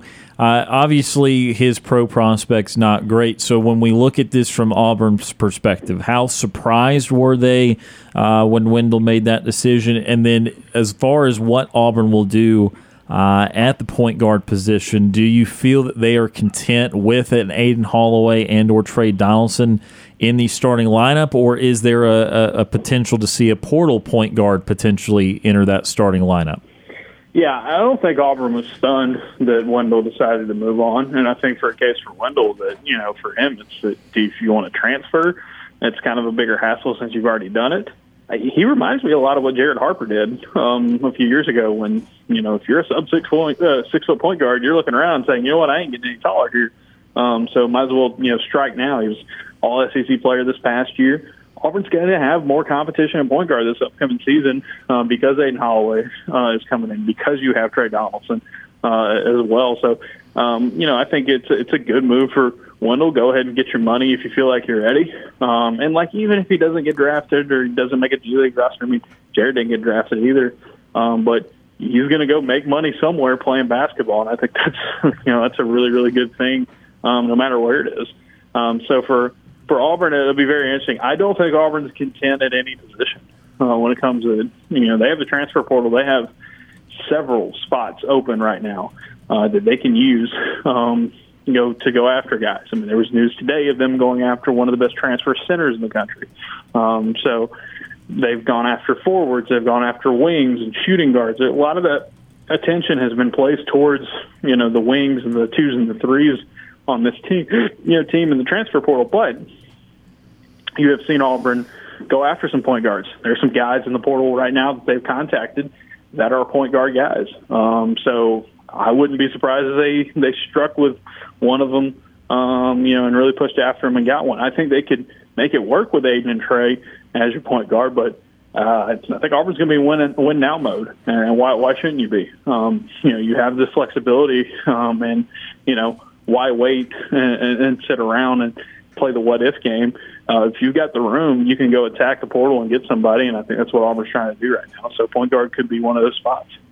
Justin, if we were playing the game Battleship, you, with that last answer, you just hit all around my aircraft carrier, which would have been my next question. Because I know at the AuburnObserver.com, we want people to go and check it out. You've got a running list of roster tracker where you're keeping an eye on guys that are leaving the program, coming into the program. I don't want you to give away everything that you know. We want people to go see your stuff and subscribe to your stuff. But give us one name that you think Auburn fans should watch coming out of the transfer portal. Denver Jones has got to be the big one because this is a dude who averaged 20 points a game this year at FIU. He's about a 38% three-point shooter. I think he's 6'3", 6'4". He's got that kind of that 2-3 versatility, maybe more of a 2. And he's from Alabama originally. He's from Newmarket, played at Buckhorn. And he's a guy who started his high school career at Buckhorn. He was a junior college dude, went to FIU. He's been one of the best players in Conference USA. And, Conference USA had a great year of basketball once you see how far a lot of their teams went in the postseason. So he's the real deal. And, I think Auburn would love to bring him in on a visit here shortly. I think Alabama's really hard in after him. Arkansas is as well because Arkansas is trying to get everybody in the portal like they always do. But Denver Jones is the one to keep an eye on because I think he checks pretty much all the boxes of the peak player that Auburn would want out of the portal. And, obviously having those Alabama ties will definitely help them out if you're trying to bring a kick back closer to home. This time next week, Ferg, Buc-ee's will be open. We've asked you about that many times on this show. So have you plotted when you will enter that fine establishment, and do you know what's on the short list of potentially being purchased first there? Yeah, this is a mailbag question I had last Friday, and so I think I'll see how I feel on Sunday night. But it opens at 6:00 on Monday morning. I would like to be one of the first people in there. If I can make it happen. I know they're having a big ribbon cutting ceremony and all that. There's been a lot of traffic and all the stuff that comes with that, 9 or 10 o'clock. But early in the morning, I just, I think I can make it work. It'll be the first day of the true off season for me. So, it's not like I have to be anywhere later in that day. So I think I could pull that off. And if that's the case, if I do make it on the first Monday, if you get there early enough in the morning, you can get a breakfast taco there. And my go-to is a thing called the Hippo, which is, see if I can remember it all off the top of my head. It is bacon, egg, cheese, refried beans, potatoes and green salsa on it. And it's very, very good. It's less of a taco, more of a burrito once you pack all that stuff in there. But it's well worth the money. Yeah, no, that sounds like a lot. That would be some way to start the day. So, Justin, before we let you go here, though, I know Brooks referred to the scholarship tracker that you got for Auburn basketball. What else do you have going on right now with the Auburn Observer? Yeah, you can check out yesterday's practice observations. Had about, I think it was over 2,500 words on that, so a lot of stuff in practice yesterday if you want insights into that. Tomorrow, writing a story on Auburn's inside linebackers. There's a couple of trends with this linebacker crew that I think Auburn fans will be pretty happy to hear about after talking to Josh Aldridge today. So you can check that out. We'll have mailbag later in the week, podcast as well. Looking ahead to A-Day, we'll be covering A-Day all weekend long. And then, this is the perfect time to sign up because on Sunday, our sale that we've been running through spring ball comes to a close. $40 for your first year of the Observer. It's the cheapest price we will give you at any point.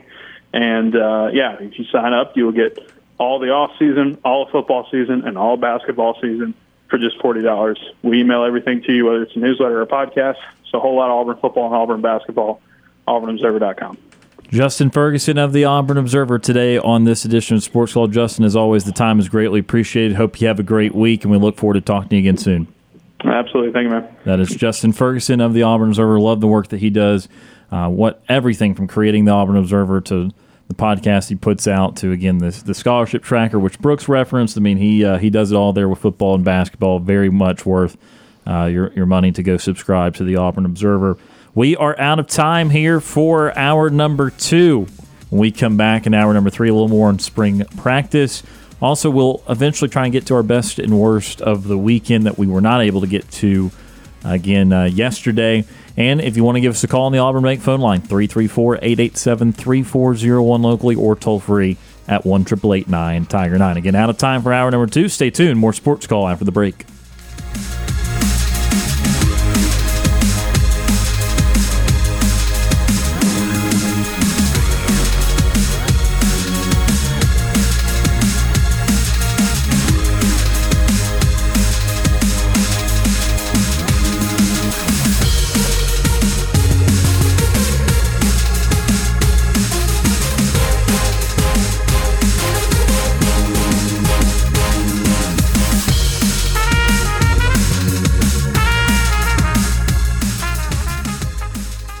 Two hours of Sports Call are finished. Don't touch that radio dial. We've got one more hour to go.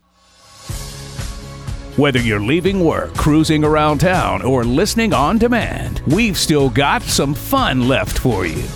To be part of the show, give us a call at 334-887-3401 locally or toll free at 1-888-9-TIGER-9.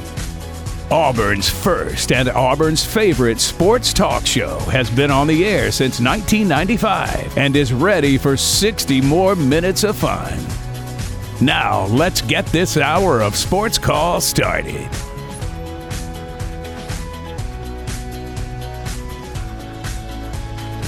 Third and final hour of Sports Call starts right now. Tiger 95.9, the Tiger.fm, and the Tiger Communications app. My name is Ryan Lavoie, and I've got Tom Peavy and Brooks Childress with me here today. Appreciate Justin Ferguson of the Auburn Observer for joining us on the program today. He talked a little bit about spring ball and about the Auburn basketball roster. We've also talked some Major League Baseball today. We've talked several things. Talked the national title game last night between UConn and San Diego State. And if you missed any of that, you can go back and check it out on the Sports Call podcast, which is brought to you by Coca-Cola. Make sure you go back and listen to our show on demand wherever you get your podcast. Enjoy an ice-cold Coca-Cola to go along with the hottest sports talk. Coca-Cola, taste the feeling. What we're going to do now is we're going to take what we've heard from spring practice so far, as we're starting to get in the final days as we work towards the A-Day game this Saturday, and we're going to power rank the position groups for Auburn football, and we're going to use 7 of them. We're not going to rank the special teams in this mix. We will rank quarterbacks, running backs, wide receivers / tight ends, offensive line, defensive line, linebackers, and defensive backs. So we'll put safeties and corners together. So, guys, I don't know if you want to start top or bottom. I'll let you guys choose. I feel like most of the bottom is going to be occupied by offensive position groups, but there's going to be one really good offensive position group. So either one of you guys want to start off with your number 1 or your number 7. Let you take the wheel here. I guess I'll start off with number 1, and I think it echoes what the question I asked Justin Ferguson in the last hour was, which position group did he think was coming out of spring in the best position? And I think everybody's gonna say the same thing. The running backs are in the best position group. You've got some guys in that room headlined by Jarquez Hunter, who are all of them have the potential to be, the next guy in the line of great Auburn running backs that we've seen over the past, few years. And of course, Jarquez Hunter and Hugh Freeze has talked highly of him during the spring. And like you said, Ryan, has yet to coach him in a game, has yet to have him as his running back in a game. And so I putting at the very top as the running backs are in the best position coming out of spring practice, and that's a good base to have, especially when you're for an offense that's you're changing things up. And a lot of the offensive groups, as Ferg mentioned last hour, they're all learning a new offense. It went from most of these guys that are here experienced, or well, not most of them, but some of them here experienced 3 different are on their 3rd head coach. You had the Gus Malzahn style, and then you went to the Brian Harsin style of offense, which was almost a complete 180 from what Gus Malzahn was doing. Now you're going back to what Gus kind of did with the Hugh Freeze style of offense that you've seen him run. And with the running back group, that's a good base to have. Obviously, you'd like your offensive line to be solid too. But if you can lean on that running game a little bit while you nurture your quarterbacks into what they need to be and nurture your wide receivers into a position over this year and over the next coming years that you can open up the offense a little bit more. If you've got a good running game, that can help you stay on at least stable ground while you get other positions around you on offense to build up. Tom, do you agree running back's your number 1? Absolutely. That's an easy number 1 just because, Jarquez Hunter is one of the best in the country. You've got some other guys that are coming in there. Easily the top group is running back. So. Brian Batty is someone that Ferg mentioned, the transfer from South Florida. A lot of people are loving, might have the ability to return for Auburn this year too. And then a lot of people murmuring and maybe of the opinion Jarquez Hunter is going to end up even more productive than Tank Bigsby. We will see on that, but he is garnering a lot of praise, including from head coach Hugh Freeze. I'll start us off with the second position. Feel free to agree or disagree. I'm going defensive backs number 2. I think you have so much returning in the defensive backfield. This was obviously going to be a better starting point than most position groups when you're talking about the likes of Zion Puckett, DJ James, Keontae Scott, Nehemiah Pritchett, Jalen Simpson, obviously. I mean, they got a lot back in that secondary. And then you add to it the murmurs of what we heard about with Kyan Lee and how impressive he's already been in the spring. Of course, that was the 4-star corner that looked like he was going to go to Ohio State and ends up at Auburn. And so I think that group is probably the solid number 2. Any disagreements there? I can't really disagree with that. It would kind of be close with maybe the defensive line, but I think you've still got so many that you're replacing there, and you've got just so much coming back in the defensive secondary that I worry about losing someone like Derek Hall. And sure, we'll get into D-line. I'm sorry, go ahead. Yeah, but there's still pieces there. There's good pieces there, but they're more better pieces. Great English there, right? More depth for others. Yes. You got to go with the secondary on that. Not quite as cut and dry as running backs being the number 1, but it's really hard to argue against that. Brooks, you going DBs number 2 as well? You see, I do like the talent, and it's been talked about on not necessarily I can't point out when we've talked about it, but it has been said in some of the media sessions with some of the coaches that the linebackers have talent there, and I do like what they've got, but you just don't have as much as you guys said proven on the field stuff as the guys in the defensive back. So I'd have to go defensive backs from third. Nehemiah Pritchett, Zion Puckett, Donovan Kaufman guys, DJ James guys out there, Keontae Scott are guys that you've seen the field last year. You know what it's like to play here, and I know it's a new defensive coordinator, new defensive staff, but you still know what it's like to play Auburn football. You know what it's like to play in the heart of the SEC. So I think the second is it's not close to it. It's not a close second. There's a gap between those running backs and the cornerbacks, but I think the DBs are definitely number 2 for me. All right, number 3. Sounds like you guys might end up with a different number 3. And that's the thing, because there's 2 clear-cut top units on that team right now. I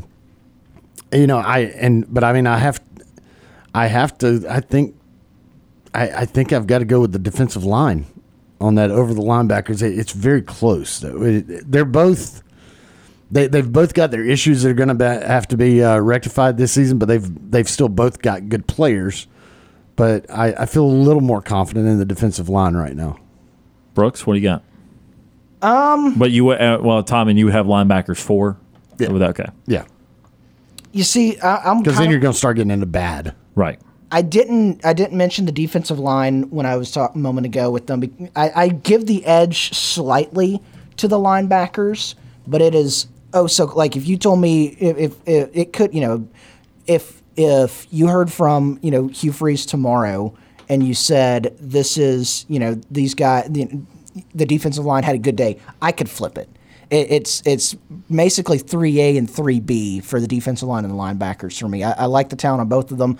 I do think having guys that a couple guys coming in that you with the defensive line that played a little bit last year helps a little bit better. And so I think I would just because I like the potential for that linebacking core. I would put the linebackers as 3A and then defensive line is 3B, but for this purpose, we'd go a close 4. I am going to go defensive line 3 and linebackers 4, and I'm going to go based off of what Hugh Freeze has been telling us in recent days. When he had the opportunity to highlight anyone that was making big improvements, he highlighted someone on the defensive line, in Mosiah Nasili Kiete. We know that Jeffrey Imbaugh is somebody that could end up being very productive.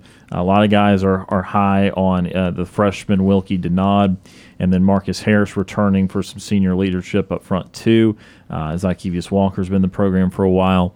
And then also in reference to yesterday, Hugh Freeze did talk about he was really pleased with the tackling overall, which usually would maybe linebackers might stand out there. But he actually said linebackers have, quote, a lot on their plate and are being very inconsistent.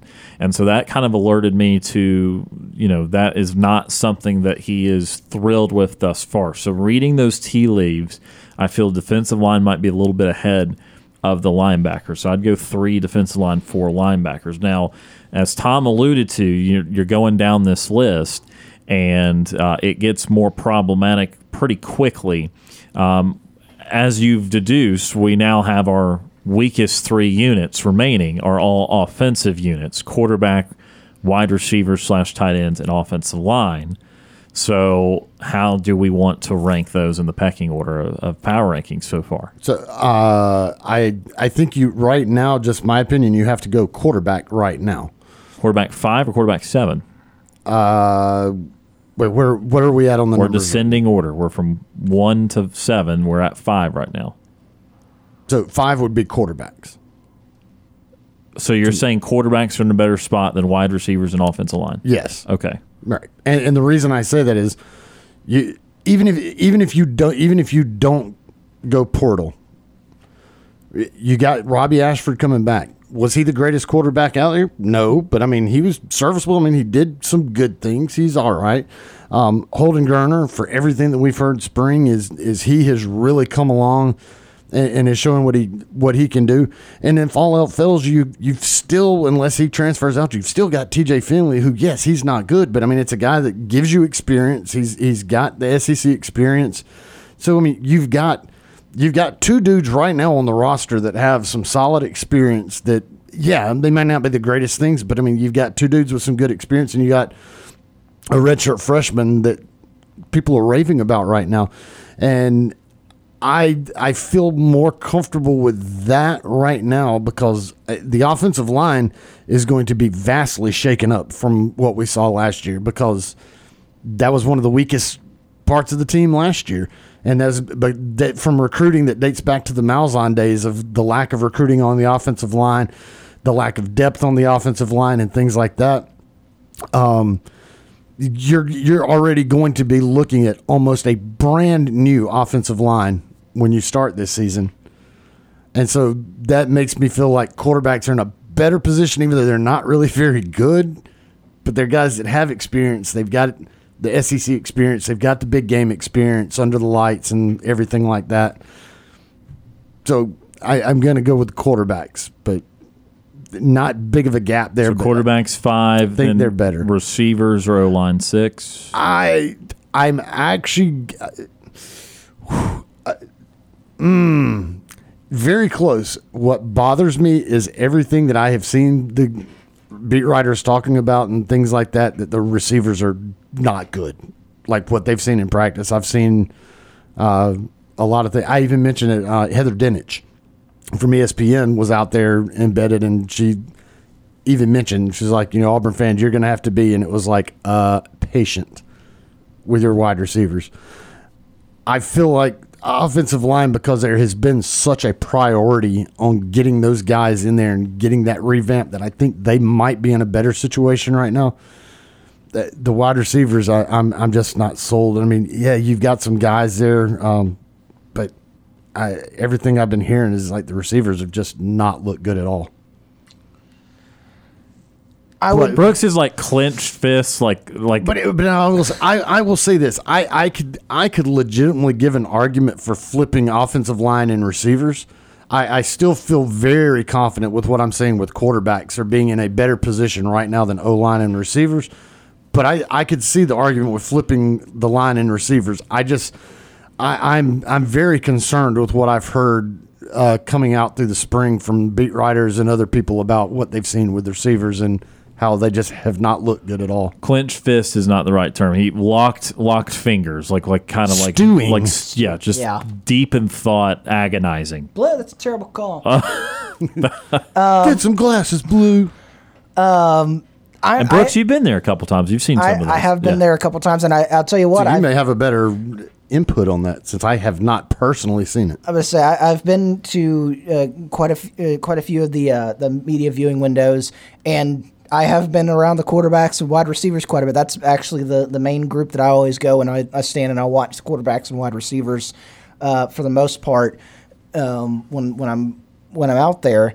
I would tend to agree with you, Tom. I think, even though I know not a lot of people are high on the quarterback situation for this Tigers team right now, you've still got 3 guys that you could potentially be.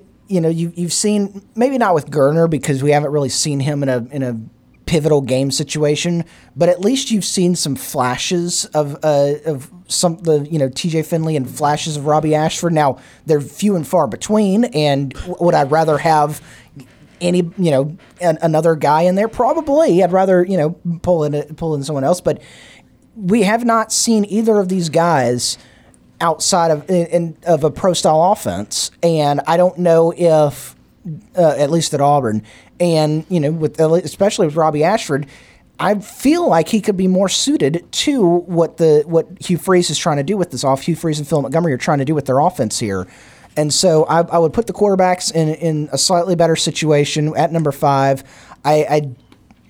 Still not confident in their abilities.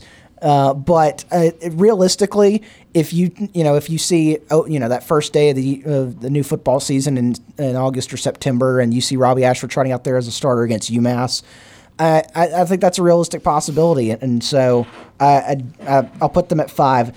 6.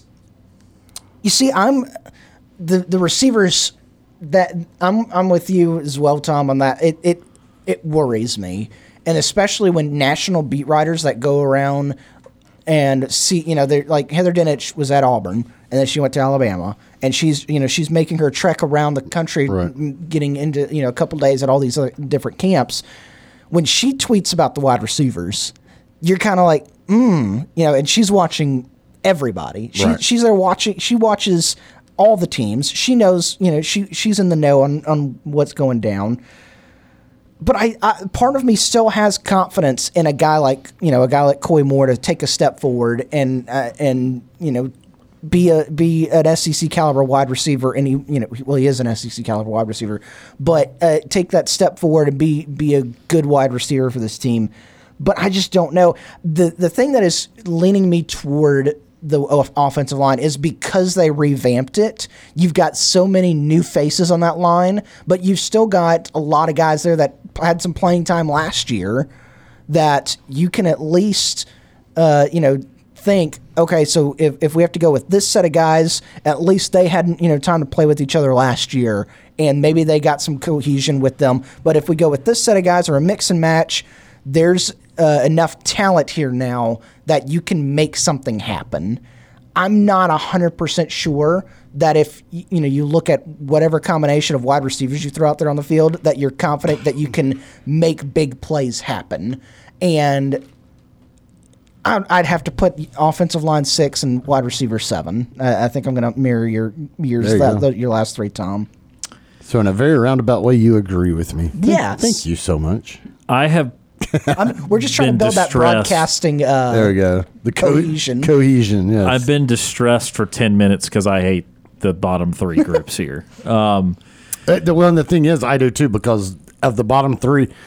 I mean, it's your offense. I mean, right, it's your damn offense. It's quarterbacks, wide receivers, and offensive line, and we're sitting there going, "Well, these are the 3. This is less bad than this, and this is these are the more bad. These are the worst parts of the team right now. Oh, your offense, right? Okay, great. Yeah. I'm gonna go. You guys made compelling points. I am going to disagree though. And I'm going to stick to what I had coming into this, which, to be fair, I'd only decide on 5. I'd not decide on 6 and 7 yet because I just didn't want to. But I will disagree. I'm going wide receivers 5.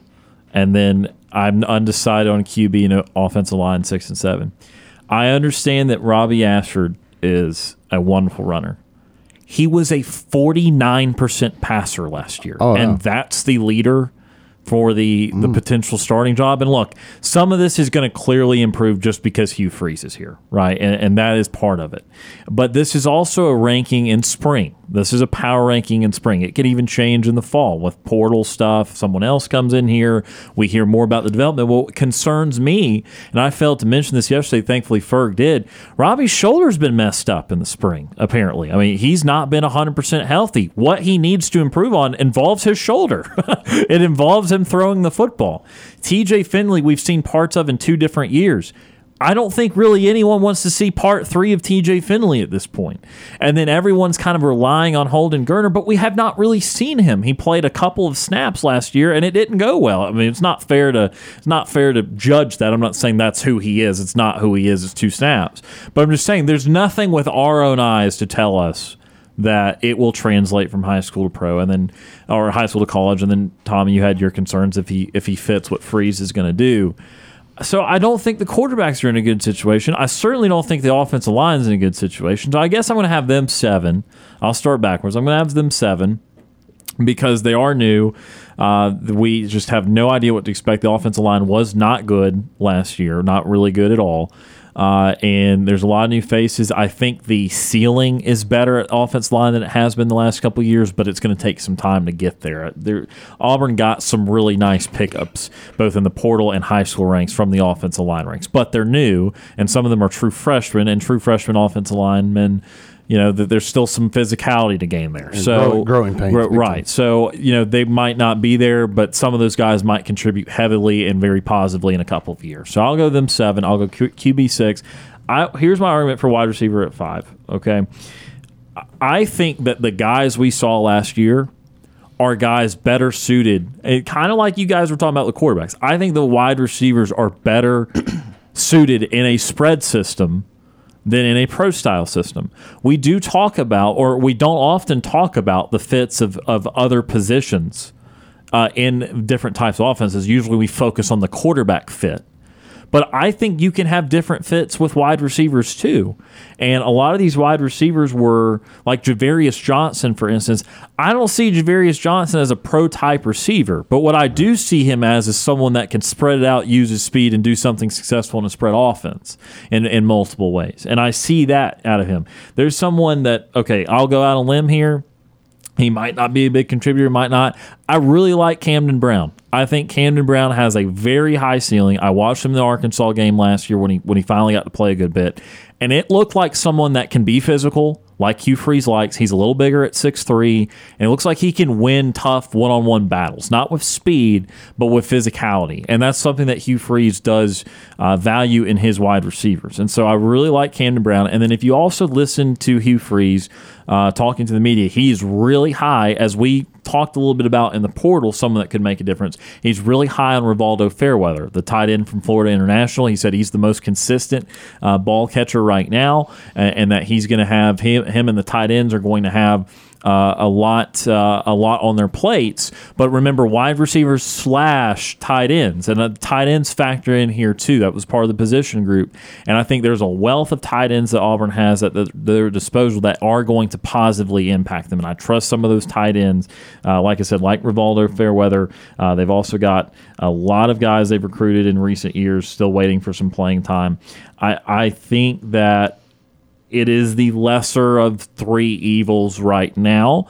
Now, again, that can change on the whim. If we get more concrete examples of quarterbacks improving, we see it with our own eyes on Saturday, or Auburn picks someone up in the portal, then absolutely I'll adjust that. But for now, I just want I am nervous about a lot of things offensively.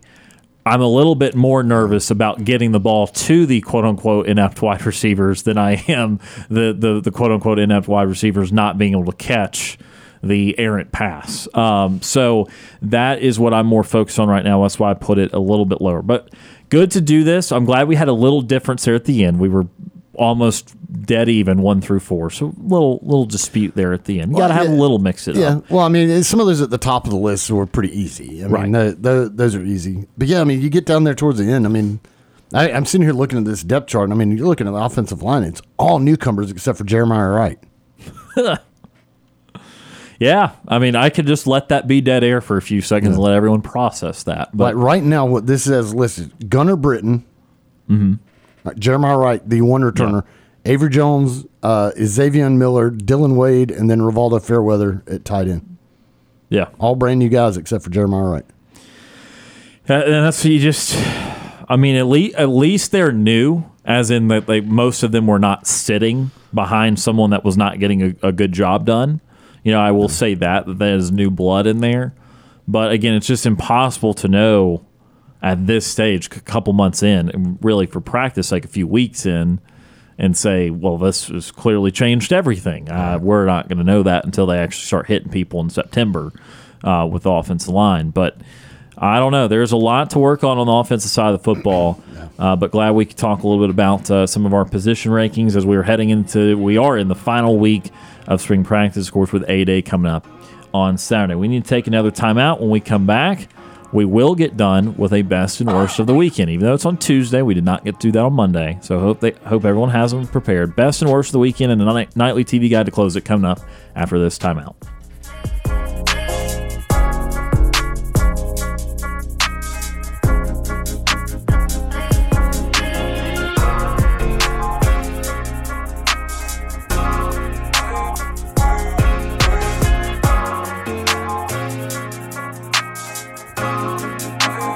The Sports Call crew wants to hear from you. Give us a phone call at 334-887-3401. Follow Sports Call on Twitter at SportsCallAU. Like us on Facebook at SportsCallAU.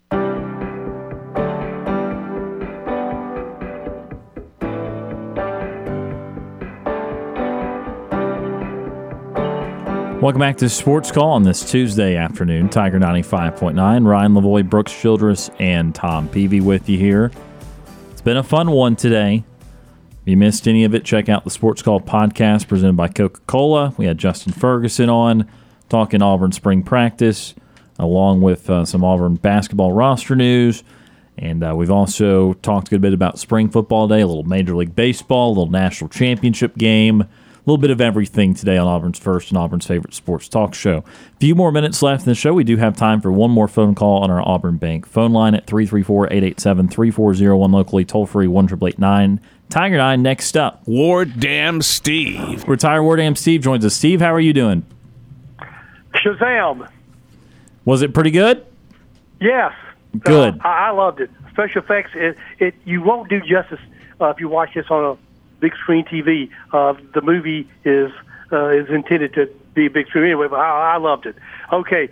Thank you, guys. I appreciate you putting me on. I know I'm a short leash here. So the reason I wanted to just briefly get on today is about a really feel-good story that I typically don't read about and very rarely hear about from Major League sports organizations, especially because they tend to be rather, I think, very profit-oriented, margin, and greedy. Sure. But this is one that came to my attention from Insider.com, and it's entitled, "The Dodgers Keep Giving a Retired Player with Bipolar Disorder and Schizophrenia $0 contracts so he can keep his health insurance." It's written by Court Gaines, March 28th. Just to briefly let you know what happened. This is a player by the name of Andrew Toles, Toles, who played for the L.A. Dodgers from 2015 to 2018. Do you recall his name? Yeah, I do actually know that name. I believe he was a catcher. He was an outfielder. Oh, never mind. All right, someone else then. Okay. Yeah, he was an outfielder, and apparently he was very good. Okay, he played initially for the Tampa Bay Rays, but then got traded to the Los Angeles Dodgers in 2015. All right, and then that's where the story begins real quickly. According to Houston Mitchell of the LA Times, the Dodgers have re-signed Toles so that he can maintain access to the team's health insurance. Why? Because they said as of 2018 was the last time he played for them, it seems unlikely he'll ever play with them again. In 2020, the article goes on to say that Toles was found homeless and sleeping behind a building in Key West, Florida. He was arrested on charge of misdemeanor trespassing and released to the care of his father. His father said in 2021 that he has been diagnosed with bipolar disorder along with schizophrenia. That's double whammy, guys. These people don't do well without medication. They typically go off of it because they think they're doing better. Anyway, his father goes on to say that he hears voices, and sometimes he will watch baseball games, but he doesn't at times really comprehend maybe what's even going on. Well, Toles played for the Dodgers for 3 seasons, and apparently was a sensational player, according to this article, had stellar play in their 2016 National League playoffs. Now, get this part. This is the good feel part. This is the 5th straight season that the Dodgers have quietly renewed Toles' contract. He's on the Dodgers reserve list, but does not receive a salary. Yeah. That is a... now, go ahead. I don't know too many organizations that do that for any players, but for any people in general, guys. And I said, wow. I've never been a Dodgers fan, obviously because they end up playing the Braves. But I've said from here on out, I'll pull for this team as long as they're not playing the Braves. You guys, any comments before I let you go? Yeah, no, that is a nice story, and certainly a lot of these teams have plenty of capability to do things like that, and the very unfortunate life circumstance there for Andrew Toles, and that is very good of the Dodgers to do that.